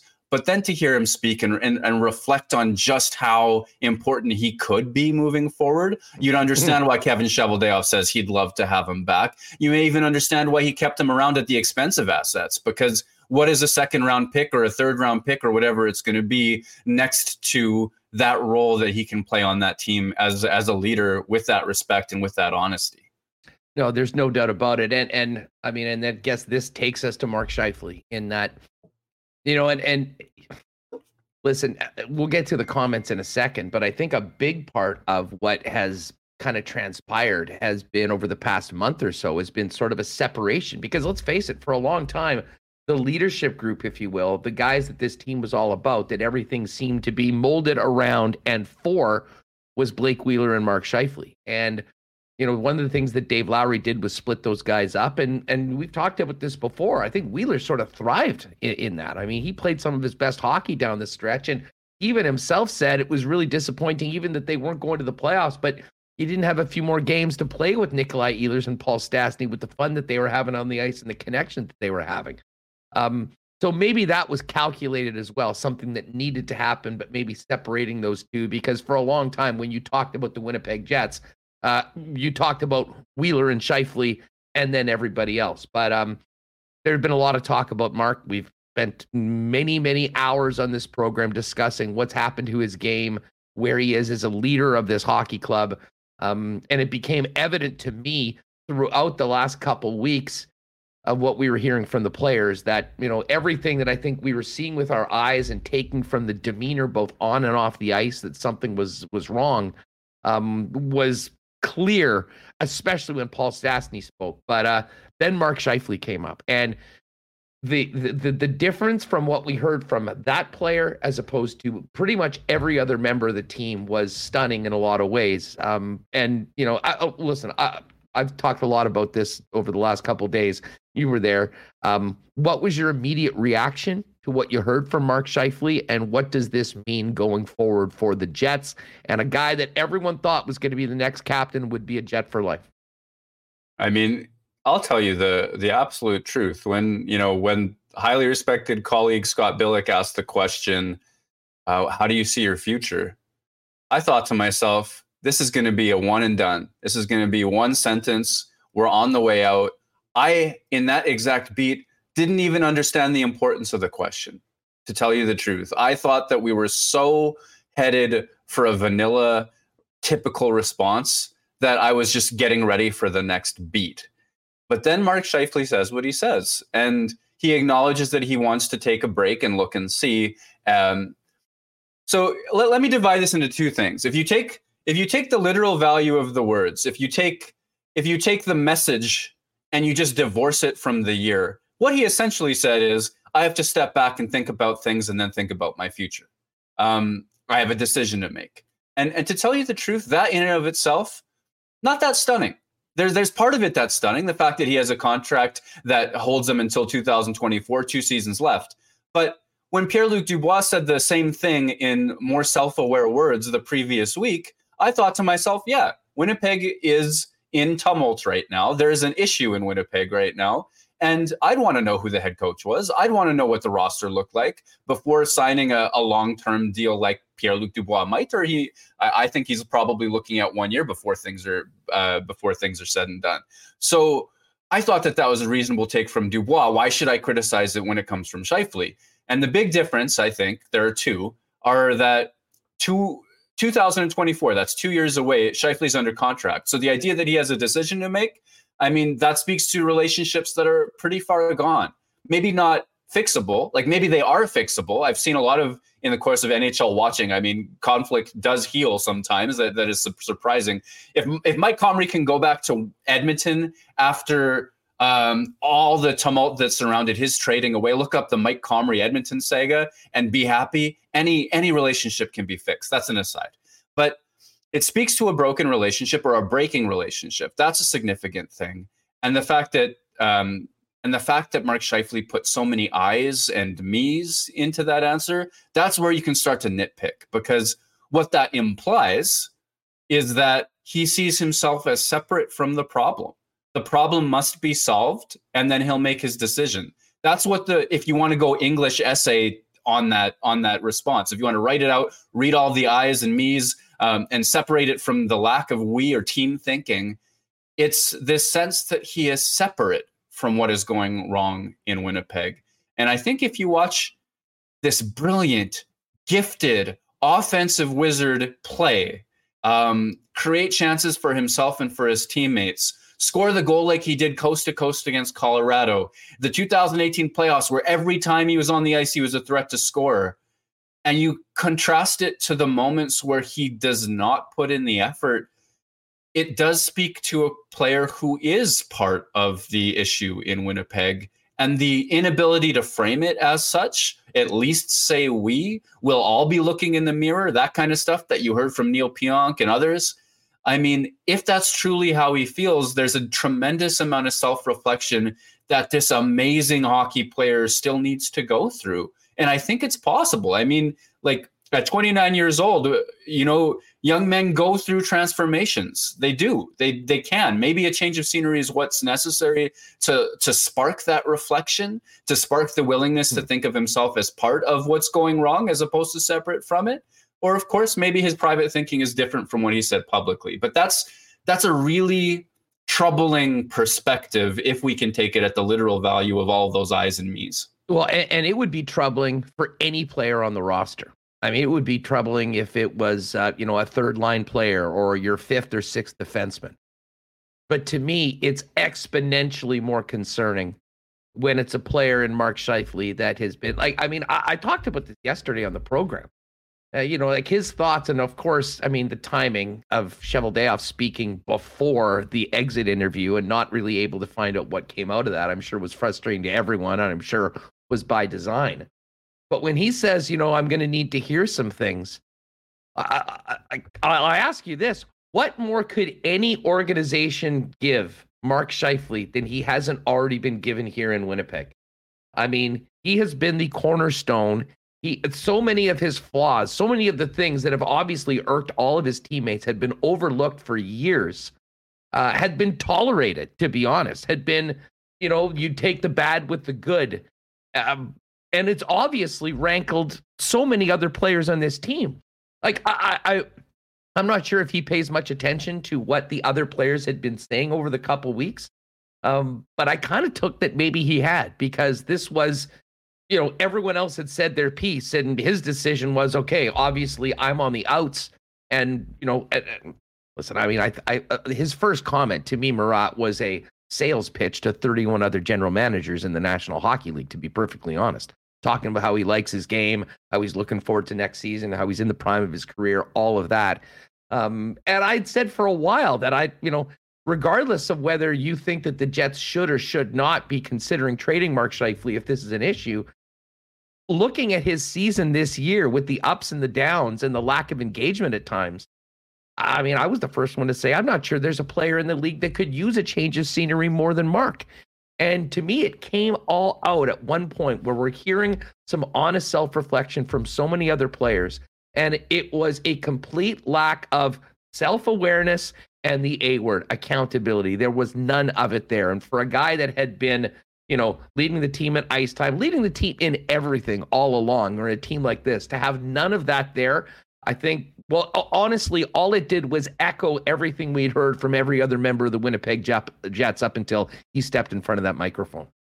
Yeah, I mean, it stood out by its contrast. It absolutely did. I mean, to have Blake Wheeler and Paul Stastny say what they said, and then have Mark Scheifele come up and say that right after that, I agree with you. That's a stark contrast. I think in Winnipeg, from a perspective sense, outscoring his defensive issues was always kind of the golden ticket. The thought that he could take over games on the offensive side of things, Winnipeg could win. The backing he would have had from Paul Maurice, the famous statue quote, which may go down as one of the most haunting things Paul Maurice has ever said. It's this sense, I guess, how do I say this? That if you outscore, the idea of giving Mark Scheifele 20 plus minutes every single night, top power play, top 5-on-5 center, never thinking that Pierre-Luc Dubois should play more, all of those sorts of things, it makes sense when he's outscoring his problems. Kyle Connor, for example, I think gets lost in his defensive zone sometimes. His metrics defensively, pretty poor. Great stick, great offensive mind, great forechecker in some capacities, but some of the same defensive issues. It just kind of looks like he's trying and maybe a little bit lost sometimes. You can find clips where he looks unsure, and I think a lot of people would look unsure in Winnipeg's defensive schemes this year. But the metrics are similar between those guys. But Kyle Connor outscored his issues, scored 93 points, preached accountability, did all of those things. So the perception is a lot more in Kyle Connor's favor. And I think that he's saying and doing the right things in those ways where in Mark Scheifele's case, you've seen some sulk, you've seen some attitude that you would question, you would absolutely question. And I think that's fair. And now that he was like really rocked by percentages, like all those shots that he missed, he skied, he was robbed on early in the season. I mean, he had a pretty poor by Mark Scheifele standards point total heading into the All-Star break, came out of it, exploded, got all the bounces back and then some. And all of a sudden, he finishes the year above a point per game. I think had he been a point per game or above it all season long, there would have been a little bit less stuff around it. But still, like you say, all of that is kind of noise because what more could the Jets have offered? I mean, if you look at the Toronto Maple Leafs and Tampa Bay Lightning, I don't think a single forward played more than 20 minutes. I don't think a single forward played, maybe one per team played less than 10 in game one of that series. And you can go on, Carolina, Boston, etc. You can look at these playoff teams and how they manage their minutes. I think other teams look at the Winnipeg Jets and they think to themselves, those guys are going to get tired and they're not going to back check well enough. So we can play our stars against them and it's going to be fine, no matter how gifted that Mark Scheifele, the top center, is. Yeah. If I had just seen a quote from a player, from what had been said, or maybe had heard and didn't know who it was. And if it was, say, I could understand Nikolai Ehlers saying something like that. If he was that type of a player and he was in that mood saying, you know what, I need to figure out where this team is going forward because I have done all this and I'm never on the top power play and I haven't been on the top line, I would almost have time for that. But when like anyone that's paid attention knows that, I mean, I'm not sure what more this team could have done or given Mark Scheifele throughout the entire stretch of his term here, but especially this season. And to be where we are, it's interesting. Where do you think this leaves Blake Wheeler right now? On something that could resemble an island without a great deal of self-reflection on his part as well. And, we spend so much time talking about Scheifele. I think I do it because I see greatness and the potential for greatness as opposed to the goodness, which we've seen. I think that's why I spend so much time on Scheifele. He could be more than what we see with a different sort of perspective and with self-reflection. I think he has access to a lot more. And I hope I show empathy for that. I feel like I rant sometimes. I hope that there's empathy for that because greatness is available to him. Without him, Blake Wheeler does become something of an island, especially if Paul Stastny is not retained. He has been; those two have been the leadership group with Dustin Byfuglien, now Josh Morrissey, et cetera. I think those two have been the real drivers in a lot of ways. Wheeler's notes about youth can't go unnoticed by the 25-year-olds, 26-year-olds who are driving results. I guarantee you that there are members of the Winnipeg Jets who actively think to themselves, Nikolai Ehlers should play more than Blake Wheeler does. Like it would be unfathomable for me to think that players have watched what has happened and not come to their own conclusions about who are the drivers for results on that team. Unfathomable. So what can Blake Wheeler do? Because we have some moments of great leadership. That hug he gives Josh Morrissey at a crucial moment for him. There are good things that he does. He's not a guy that should be retiring. He's a middle six player. He can still put up points. He's added some things to his game in terms of how he cuts into the middle a lot more slowly than he used to. There's a player there and a person there who can be part of a winning hockey club.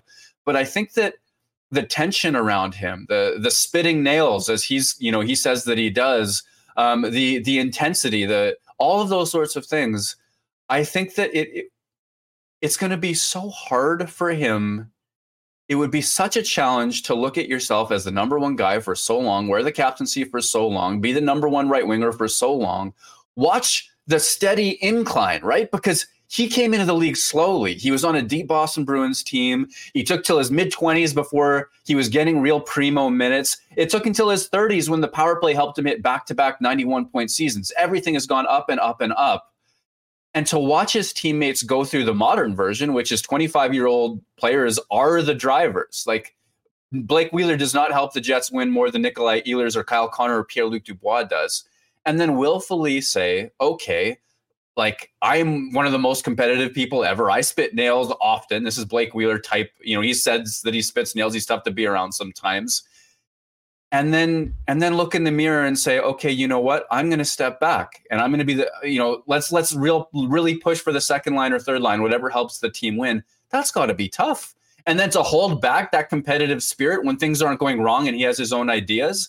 I mean, just from a human being perspective, the ability to make that transition would be so remarkable. And again, Blake Wheeler may have access to it. That's a challenge. I'm trying to express empathy again because, I mean, he was such an underrated elite player forever. Right? Like he'll have specific views about what it means to be a successful NHL player, what that path should look like, all those sorts of things.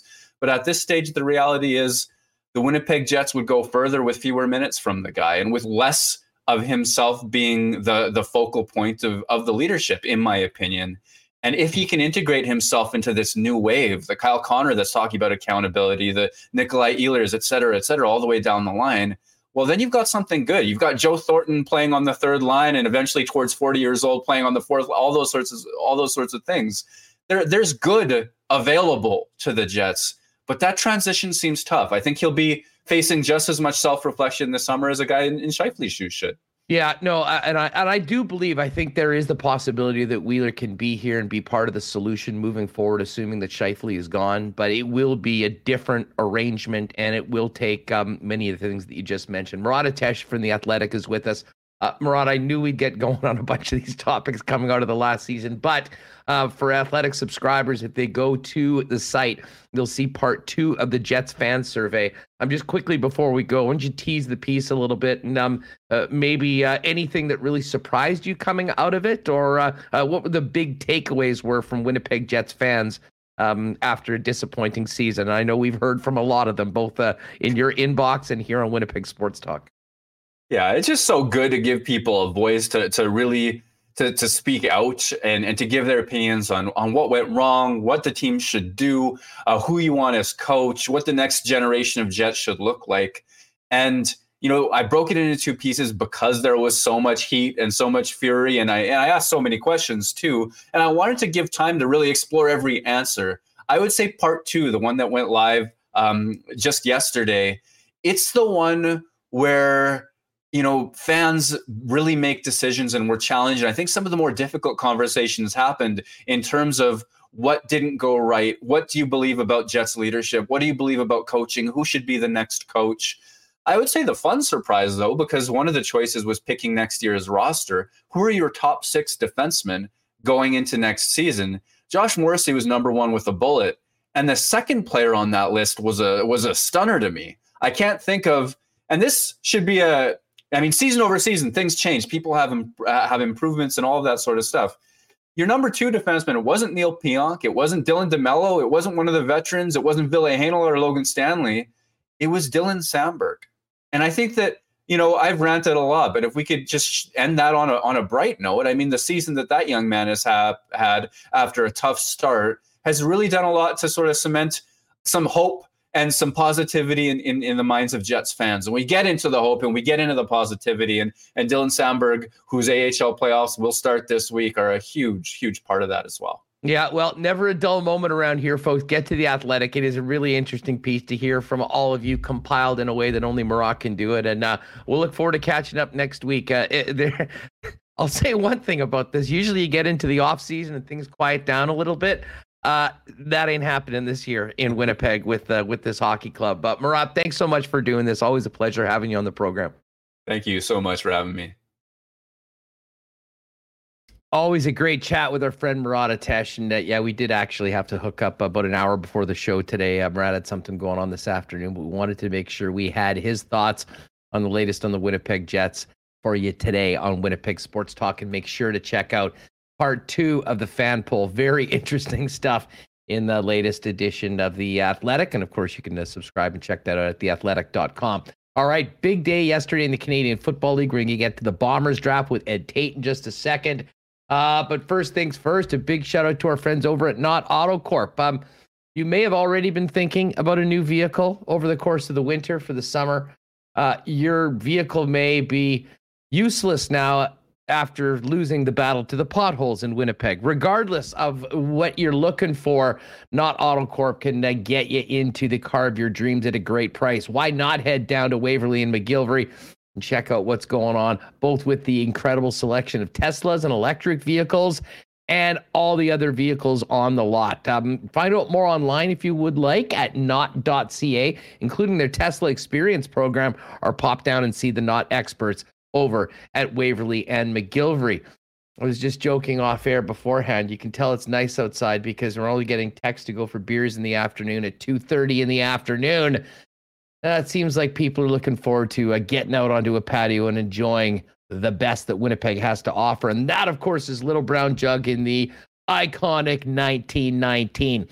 But your best bet is maybe to pop down, have a few on the patio at Little Brown Jug and be able to taste all the great Little Brown Jug offerings, regardless of whether you're down at William Avenue at the brewery and tap room or popping by your local beer store. Pick up the great taste of Little Brown Jug today. Heading into the weekend, and if you do want to make an order from Little Brown Jug, they do deliver citywide Wednesdays, Fridays, and Saturdays.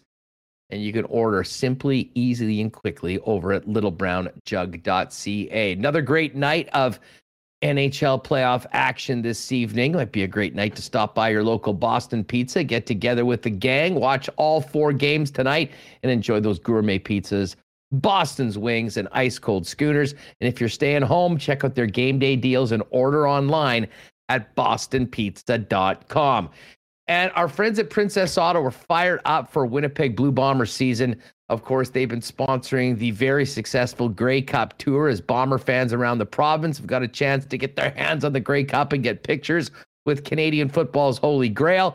And Princess Auto very excited to be the sponsor of the pregame tailgates all season long for Winnipeg Blue Bomber games at IG Field. And believe it or not, those games are just around the corner. But before we get to camp, they had to get into the draft. Yesterday, both the global draft and the Canadian draft took place, and who better to break it all down from a Bomber perspective with than our good friend Eddie Tait of BlueBombers.com. Ed, what's up? How are you? You know what, Huss? Those afternoon outside beers sounded pretty good to me. Let's go. Yeah, you know what? It's unfortunate. We maybe should have done a little bit better planning, and we could have done this in person. Maybe meet over at Nicolino's or something like that and have the camera gone. We'll plan to do that at some point this season. Listen, I wanted to get into the draft first, but I'll direct people over to BlueBombers.com. You got a pretty extensive recap, but one of the interesting things that I learned from your article, Ed, is that much of what the Bombers did over the past couple days was sort of shaped by a couple of developments that maybe were unexpected over, the last week or so. 2 picks from the 2021 draft class, a guy we spoke a lot about last year, Liam Dobson, who was apparently going to the USFL, and defensive back Patrice Rene have reappeared on the club's radar. Tell us about what happened behind the scenes and the latest on those 2 2021 draft selections. Yeah, so Liam Dobson was the Bombers' top pick last year, 3rd overall. Big, giant offensive lineman that played at Maine and Texas State, and they had high hopes for him. And then over the winter, he signed with the USFL. You have to sign an agreement before you even get drafted there, and he was drafted by the New Orleans Breakers. I think he and his agent thought that it would be a better path for him to get an NFL look, but he couldn't get his work visa. And so he was in limbo for New Orleans' first 3 games, and so it's hard to get noticed by the NFL when you're not playing. So I guess he got out of that deal. He's now going to a couple of NFL mini camps, one with New Orleans, I think the other with Chicago. I'm drawing a blank right now. So that's over the next couple of weekends, but those things are usually long shots. And so he's, very much back in the Bombers' radar screen as a guy that could be in camp here soon. And then same thing with Patrice Rene, a talented defensive back that played at North Carolina and Rutgers, drafted last year. He was hoping to land, if he wasn't drafted in the NFL, to get an undrafted free agent deal, and he didn't get signed. So he signed with the Bombers today. And so, heading into the draft yesterday morning, those pieces were starting to come together. But, on the weekend, when you're putting together your draft board, you're thinking, well, we better get an O-lineman because we don't have Dobson. And, we're a little thin in the defensive back area. We maybe better look at that. And then all of a sudden, Dobson and Rene are back in the picture. So it certainly did change the way they did things. And then they made that trade before the draft, too, to get Cam Lawson, a pretty good defensive tackle from Montreal. So, yeah, again, all of a sudden, we're looking at defensive line as where they might go early. And then suddenly it wasn't as glaring a need for this club when the draft started. I'm sure the Dobson developments are real positive for the Bombers. I mean, he was a guy they were quite high on, and I think probably somewhat disappointed when they found out that he was deciding to go try to, get this USFL exposure for possible NFL. And listen, I think many of us had many doubts about the USFL overall. They're playing it all in one spot, just how legitimate it would be. But, again, for these young players, much like your draft year, I mean, you just want to get noticed, and guys do what they were going to do. That being said, he could definitely be a nice addition, and one that almost seems like found money in a way because of what the situation was a couple of weeks ago. Exactly. So with Drew Desjardins in New England now, the thought was that Jeff Gray would slide into that left guard spot, and that might be the case still. But they were thin behind him in that along the offensive line in the Canadians. And so Dobson was a heck of a pick last year. Remember, we were all raving about a guy that was, 320, 340 that could dunk a basketball, and he seemed to be quite the character. And didn't he do the backflip too, if I'm not mistaken? I remember the basketball dunk. I'm not sure about the backflip. If he did a backflip, that's even more impressive to me than a dunk, because when you're throwing that much weight around in a backflip, that's pretty impressive. Anyway, he's a player, and he could be right in the mix there for that left guard spot. And Rene is equally as intriguing because of his athleticism and size. He can play some corner. And again, this all happened even before the draft. And then Lawson went back and looked. If you looked at the from the 2020 draft, the work that Dwayne Ford and some of those guys said about him on the TSN draft night, they were raving about, how he can push the pile and do some things. And so he's an intriguing prospect too that the Bombers are going to get. People will look, and he only dressed for 4 games last year for Montreal, but they used him much the same way that the Bombers did with Jeff Gray, and that he was their inactive player all season, and that meant that they were trying to protect him from being scooped up by somebody else. Now, the Lawson acquisition, and it certainly looks like, and I heard him speaking yesterday, presumably being a guy that is next man up after Jake Thomas, but also to allow Jake Thomas, maybe to get, a few breaks, whatnot, because, you need to have, a Canadian to replace a starting Canadian. He comes into that, but as a younger player, a big frame, has the potential to maybe, succeed Jake Thomas at some point overall. And certainly being with Montreal in the past, has a pretty good listen, he's been playing with some good players, around some good players, and he'll continue to do the same thing as a part of that Bomber group on the defensive line. Well, you're bang on, Huss. I mean, last year the defensive line was so dominant, but part of what made it so good was that Jake Thomas could take a breather and he'd get replaced by Jonathan Kongbo, who's now in Denver. So when Kongbo signed with the Broncos, that thinned that rotation considerably. And Theodric Hansen isn't around, right? The global player who got a lot of reps too. So all of a sudden, that defensive line, which was so important to what this team did last year, defensively looked a little bit thinner on the depth-wise. And so you get Lawson, and he'll learn great. Jake Thomas would be great for him to learn from. They drafted Cole Adamson from the Bisons here as a future pick, but he'll be in camp here next week. They went pretty heavy on defense in this draft. I believe 5 of their 6 picks were defensive players.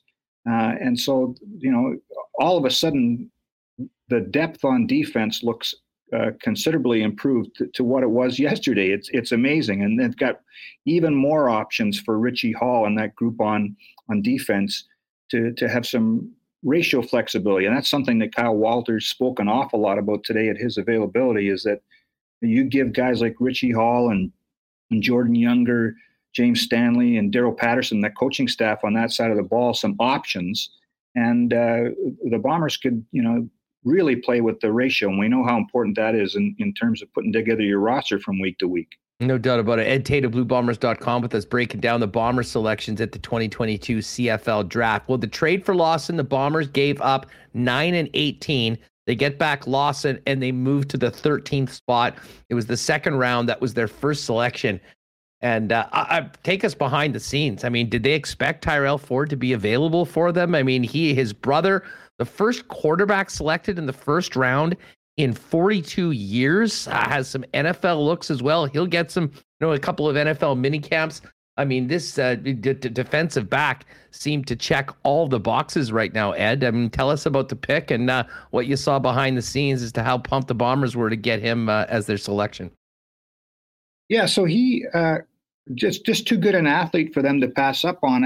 From what I understand, in the war room, if they call it that, or the draft board room, as the Bombers had traded out of the first round, I guess you get late in the first round and they, the group starts to look around at each other and says that, there's a possibility that Tyrell Ford could still be sitting there for 13. We better be thinking pretty hard about taking him. Again, maybe they thought they would go, at a different position, but when he was sitting there, they just couldn't pass up on him. Kyle Walters raved about him over and over again this morning at the availability. He can play corner. He played corner at Waterloo, and he was so good that opposing quarterbacks rarely threw over there. And, he got bored. And they said he looked really good at the evaluation camp going against better competition. He can return punts. He ran a 4.42 at the National Combine, which was the fastest time. So there's just too much to like there for them to have passed on him there. And again, it's about giving Richie Hall and that crew some options on defense. And just a spectacular athlete. I can't wait to see him at training camp. And again, the difference this year is we're going to get some preseason games, and I imagine he'll get some work as a returner too to try to impress the coaches. Bombers' next selection was a hometowner from the U of M, Cole Adamson, a defensive tackle, 6'5", 291. It's always great to see local guys get picked. It's been a big part of the Bombers' success, really, under the Walters O'Shea era. Fill us in on the member of the brown and gold that hopes to be a member of the blue and gold at some point. Well, I've got to be really upfront here. I have a bias for this guy. I coached him in basketball when he was a kid, when he was playing with my oldest son, Wyatt, and they played football and basketball together in high school. And in their grade 12 year, this is how good an athlete Cole is. He was a dominant defensive tackle with the Oak Park Raiders in high school, but he was also the starting center on the basketball team that won the provincial championship that year. My sons and his friends he was a big man even in high school, and his nickname was Mr. Adamson. So his friends would bug him when he came into school. Hey, Mr. Adamson, how are the wife and kids? That sort of thing. When he's 16, 17 years old, he's a great kid, smart as hell. I love coaching him in basketball because he always wanted to learn. And I know the Bombers like him. He's going back to school. He's an engineering student. But again, just the month or whatever he'll get, the 3 weeks, 2 weeks in training camp working with Jake Thomas. Can you imagine a kid like that being in the same defensive room as Willie Jefferson and Jackson Jeffcoat and Jake Thomas and all that bunch? I mean, if you just sit there and keep your eyes and ears open, you'll be a better player without even having stepped on the field. So, I mean, I like this pick, and I've made it pretty clear about my bias as to why, but it's good for the Bombers long term too, because Jake's, as you said, Jake's a veteran guy, and he's going to have this Cam Lawson and now Cole and other people ready to step in for whenever Jake decides to hang him up. Now, from his perspective, and it's interesting, I mean, he'll just be down the hall right now trying to move permanently down the hall. I mean, if he doesn't crack the roster, there still is the option to play for the University of Manitoba, I'd imagine. And I mean, and that's important. I mean, often like for instance, with the NFL draft, when guys are picked, they're done and they're either on the team or they're gone.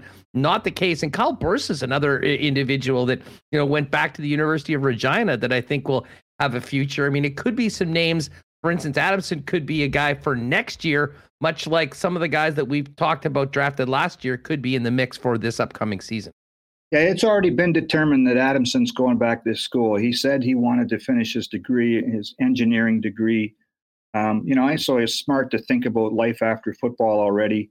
And I think he wants to, the Bison team's supposed to be pretty good coming up again this year. And I think he wants to be a part of that and continue to grow his game at the U Sports level.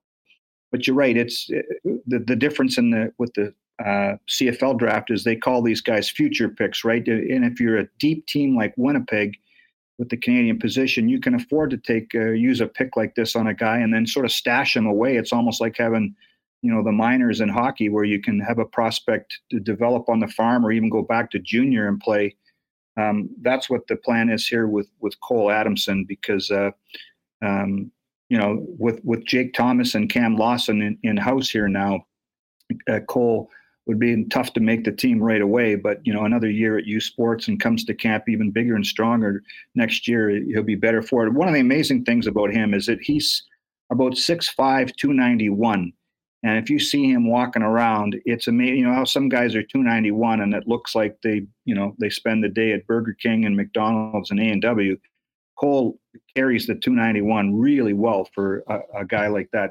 It's pretty impressive.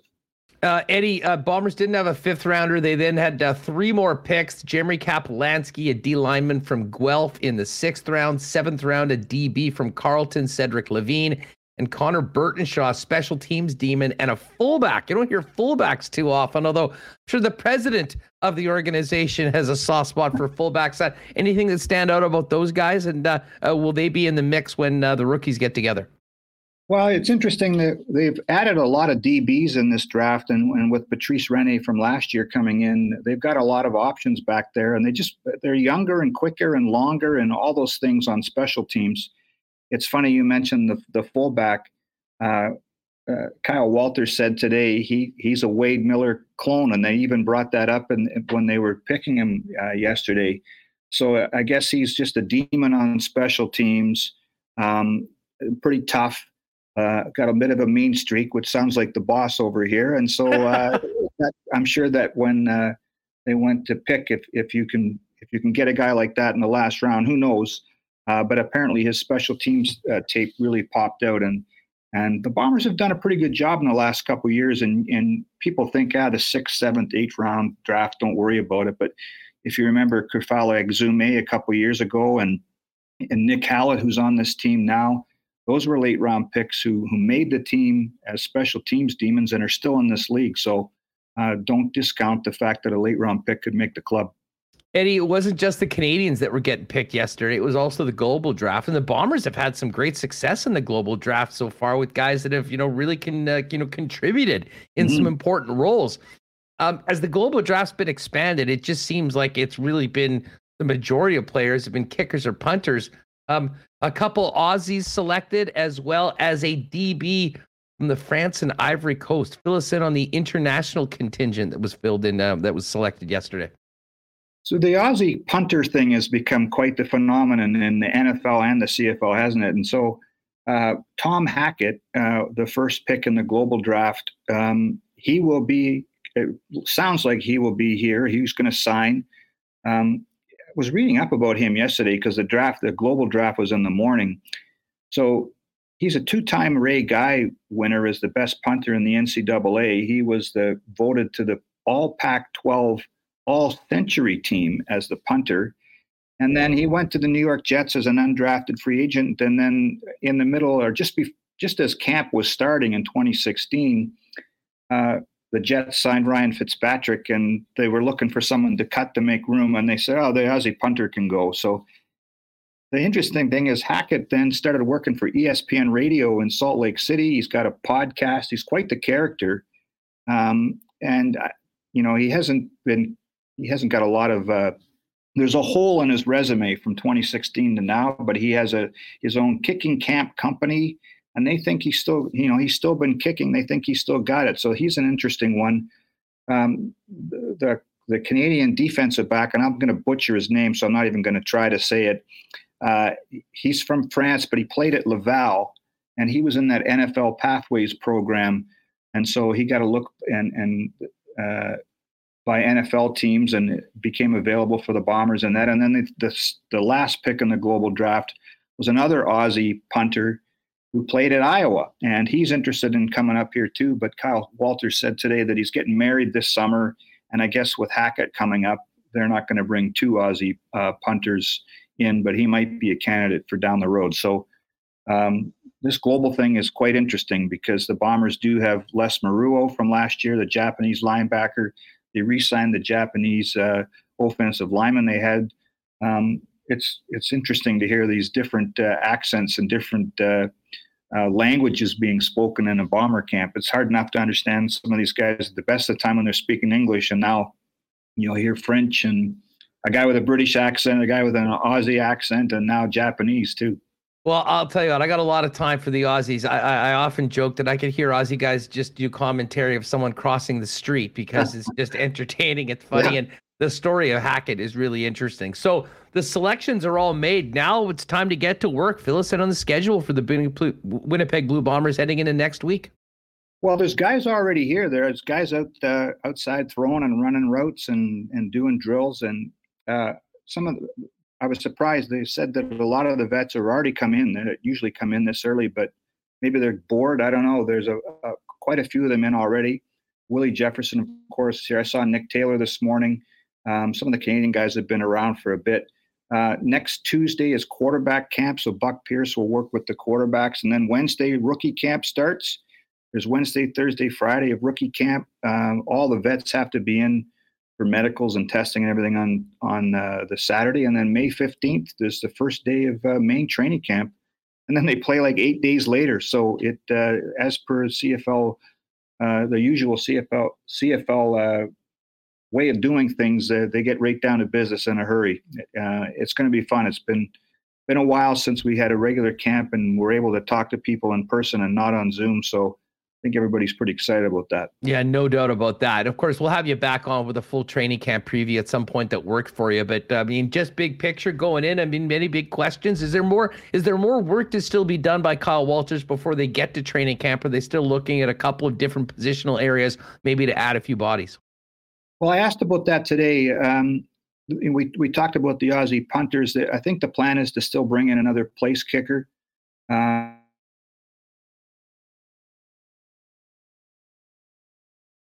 Has gotten pretty fat in the last couple of days. You're going to see a lot more names added in the last few days to get the camp numbers up. I think there'll probably be about 100 guys signed before rookie camp. They'll have to slice that down to 85 when main camp starts. So I'm not sure where the roster number is now, but I would imagine that we'll probably see a few more signings before next week's rookie camp. Remus is available for some Oklahoma drills if you need him. So just let us know. We can give him a break and he can head down and show what he can do. Yeah, we can work that in, and then afterwards we'll go for the afternoon outdoor beers. Done deal, Eddie. Done deal. I know you'll have extensive coverage coming up at bluebombers.com heading into training camp. A great draft recap. Thanks so much for doing this, Ed. And yes, we will cheers in person very soon. Appreciate it, buddy. Thanks for having me on. Good stuff. There it is. Ed Tait of the Winnipeg Blue Bombers. You can follow Ed on Twitter at EdTaitWFC. And head over to bluebombers.com. A great recap of all the players selected by the Bombers heading into things getting going on the 15th of May here in Winnipeg. Cannot wait for the upcoming Blue Bomber season as they go for a three-peat. All right, we got to get Remus back in here. But hey, I saw Nick and Nicky DQ and DQ Nick in a little earlier. It's DQ season if there ever was one. Now we got some sunshine. We got some nice weather outside. Get the family, get the kids out. Maybe make a walk down to one of the 4 Nick and Nicky DQs for a blizzard. And by the way, you might want to squeeze in one of those new stack burgers as well. All the rage right now. But hey, spring and summer, it's not the same without some of those great DQ ice cream treats. And you can pick them up at any of the 4 Nick and Nicky DQs. DQ in Niverville, DQ Northgate, DQ Polo Park, DQ St. Anne's. And don't forget, all 3 Winnipeg locations available right now on all of the delivery apps. Our friends at Canadian Club are ready for the upcoming Bomber season. We'll be enjoying CC, Northern Keep, Jim Beam, and more as the official spirits provider of the Winnipeg Blue Bombers. And we'll probably get some more Bomber gear as well. Actually, I do have some of those exclusive Grey Cup back-to-back champion glasses we can give away in some prizing, as of course Canadian Club's been so generous with us with the upcoming, with our prizing for our marble races. And shout out to Mike Wynn, who is our first ever winner of the CC and Ginger, which is available now at your local liquor store or beer store, and certainly will be the drink of the summer. All right, we do have to get to our cool bet odds right now, but let's get Remus back in. Remo, great response as always for Murat on the program. Great stuff with Marty Johnston. And listen, Eddie Tait, you can just feel the excitement now that the draft is in the books to get moving ahead and see what the blue and gold can do, trying to defend their back-to-back Grey Cup championships. They have a lot of returning players. We're counting down to training camp. Snow was melting. I'm excited to be at IG Field outdoors. Very exciting stuff with the Bombers. And yes, the draft day yesterday. Thank you, Ed, for the update. I know there were people in here who were asking if we were going to touch on it. And we got everything we need to know just now. So that was the answer awesome. To that, of course, is yes. Now let's get to our Cool Bet lines. Of course, Cool Bet Canada, our betting partner. You can go to coolbet.com, use the promo code WST for a 100% deposit on your first deposit up to $200. We got 4 games tonight, Remo, and the Carolina Hurricanes are once again a minus 119 favorite over the Boston Bruins. It's interesting. I'm kind of surprised that this line isn't a little bit higher, just considering the way the Hurricanes manhandled the Bruins all regular season and the big difference in the game 1. But I do expect a bigger bounce back from the Boston Bruins tonight, although Rod Brindamore's team seems to be ready for the postseason. And then, of course, the other early game, the Toronto Maple Leafs coming off of that big 5-0 win in game number 1 against the Tampa Bay Lightning. But I did see a stat that coming off a loss, Andrei Vasilevsky in his last couple of playoffs, 14-0. This is going to be a huge test for Toronto, and you'd have to think that the Lightning, who are a plus 110 underdog, will be a much better team than they were in the first game of the series. Yeah, 5-0. I don't think that's going to be the series. So I would probably lean Lightning there to make it close. Will they win? I'm not sure. Toronto's looking pretty good, but we've seen them look good early in series before. Last year, first round versus Montreal. And so it is 7 games. I'm looking forward to seeing how they bounce back and if we'll see any shenanigans because got kind of heated in the last one. Yeah, well, it certainly did. If the games aren't close, then I think you'll see more of that. Otherwise, I think you'll see teams doing whatever they can to stay out of the penalty box, especially in that series with two teams that can light it up with the man advantage. Now, it's interesting. The two late games tonight, Minnesota, St. Louis, Edmonton, LA, both home teams considerable favorites, but both in sort of desperate positions to avoid going down 2-0 heading on the road. Wild minus 141 favorites against the Blues, who are plus 120, and the Edmonton Oilers minus 200 in this game tonight. Huge test for Mike Smith, who, as you pointed out, now 0-10 in his last playoff starts, and still sort of wearing those goat horns. Talked to a lot of people in Edmonton, including our pal Dustin Nielsen. There is like Smith had played so well going into the playoffs, but when you have a brain fart like he had in the third period, that in all intents and purposes cost your team the game. There is some nerves. That being said, they've still got Connor McDavid, they've still got Leon Draisaitl, and no surprise that they are a considerable favorite against the LA Kings, who stole home ice with that first game win. Yeah, the Kings are hoping to have Victor Arvidsson back on wing, but he is not ready to go.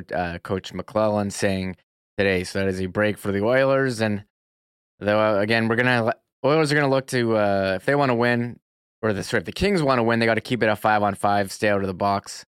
Phil Deneau, elite at shutting them down, and that Oilers power play with McDavid, Draisaitl, Kane, Hyman. I mean, they've been pretty good, and Connor McDavid, he can just take it up the ice and score like he did in the last game.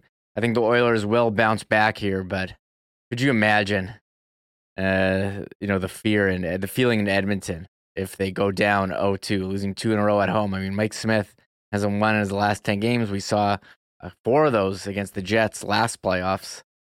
This game has the most intrigue for me tonight, although with the Minnesota-St. Louis game, again, Minnesota's that team that gets in the playoffs every year, but they never do anything. And I thought they would have be the favorite here against St. Louis, and St. Louis is just so scrappy. They're so balanced. They don't really have I think their top line is actually their second line, the Thomas Tarasenko line, and the O'Reilly, although it was David Perron with the big game in game 1.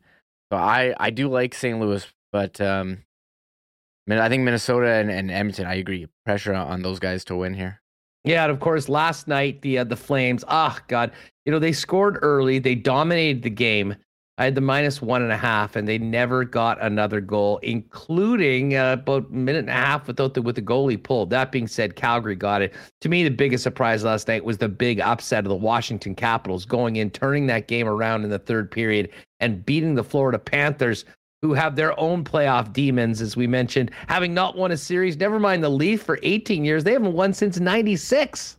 I find it interesting that the two young, hot teams coming in on the East were Florida and the Rangers, and they both lost. I think the Rangers, they've been kind of carried by their goaltending all year, and Pittsburgh, outshot them. Shesterkin made ridiculous number of saves. What was that number again? You said it before. 79. That's absolutely insane in a game, 3 overtimes.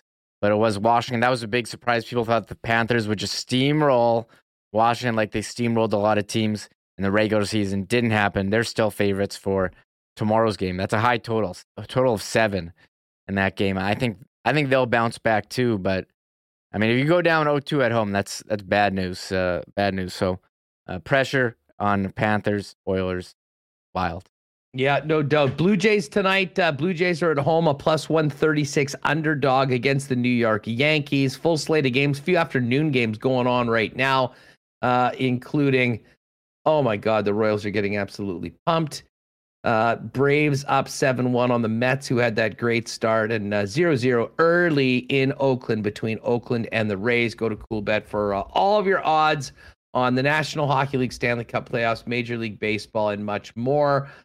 Is it a quiet night? No, there are a couple games in the NBA tonight. The Heat 7.5-point favorites against the Sixers, and the Suns 6.5-point favorites against the Dallas Mavericks. Crazy. Boston beat the Bucks last night to even their series at 1 apiece, Remo. They don't play again until Saturday. Tuesday to Saturday. Make sense of that for me, please. Is there a concert in the building? That's my first thought. I don't know. The NBA schedule is always so weird with the spacing of games. I kind of don't. They start series before other series are done, and which is probably normally good. Anyways, that was just a weird scheduling quirk. The Bucks will have a few days to lick their wounds and get ready for Game 3, heading back home to Milwaukee after getting the split, which is what they needed. Looks like the Bucks right now 3-point favorites in that game on Saturday. Do you have a pick for us tonight? I was going to say, is the Moose series going to conflict with the Bucks series? They play in the same building? I don't even know.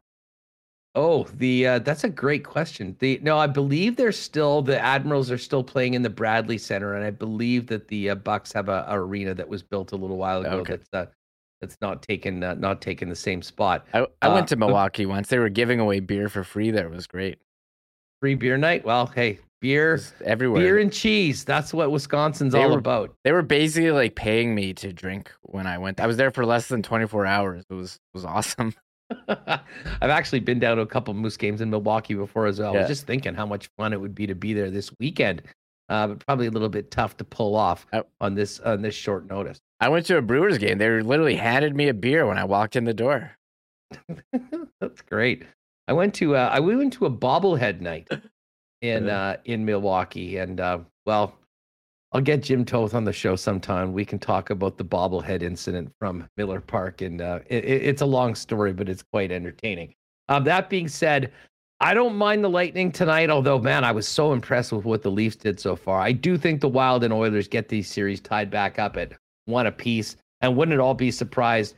I could see all of these series being tied 1-1, to be honest, after tonight, although I think I'll probably roll with the Carolina Hurricanes. Great show today. Big thanks to Marty Johnston, who joined us. Of course, Murat, if you missed it, we had a great Jets conversation. You can go back a little earlier in the YouTube if you just popped in. And, of course, Bomber Talk with Eddie Tait. Tomorrow on the program, we'll talk a little bit more Moose. Fedge himself, Jeff Malott, back on the program. Really looking forward to that.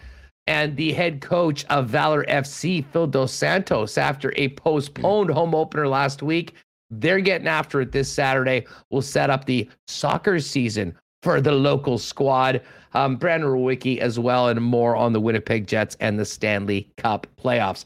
Big thanks to all of our sponsors that make this show happen each and every day. Wallace & Wallace, F Apparel, Vita Health, Aikens Lake Wilderness Lodge, Culligan Water, Manitoba Battery, Royal Sports, Breezy Bend Country Club, Not Autocorp, Little Brown Jug, Princess Auto, Boston Pizza, the Nicky DQ Group, Canadian Club Whiskey, and Coolbet Canada.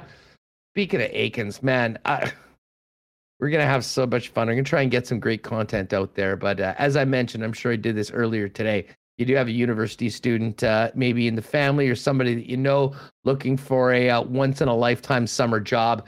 Still a couple openings at Aikens Lake for the upcoming summer. Living in paradise, working with great people. Find out more, aikenslake.com, or hit Pitt Turin up on Twitter at Aikens Lake.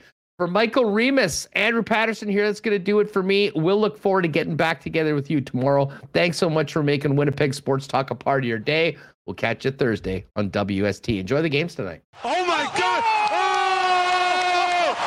Shut it down. Let's go home. Thanks for tuning in to Winnipeg Sports Talk Daily. Make sure to subscribe on YouTube and your favorite podcast feed at winnipegsportstalk.com.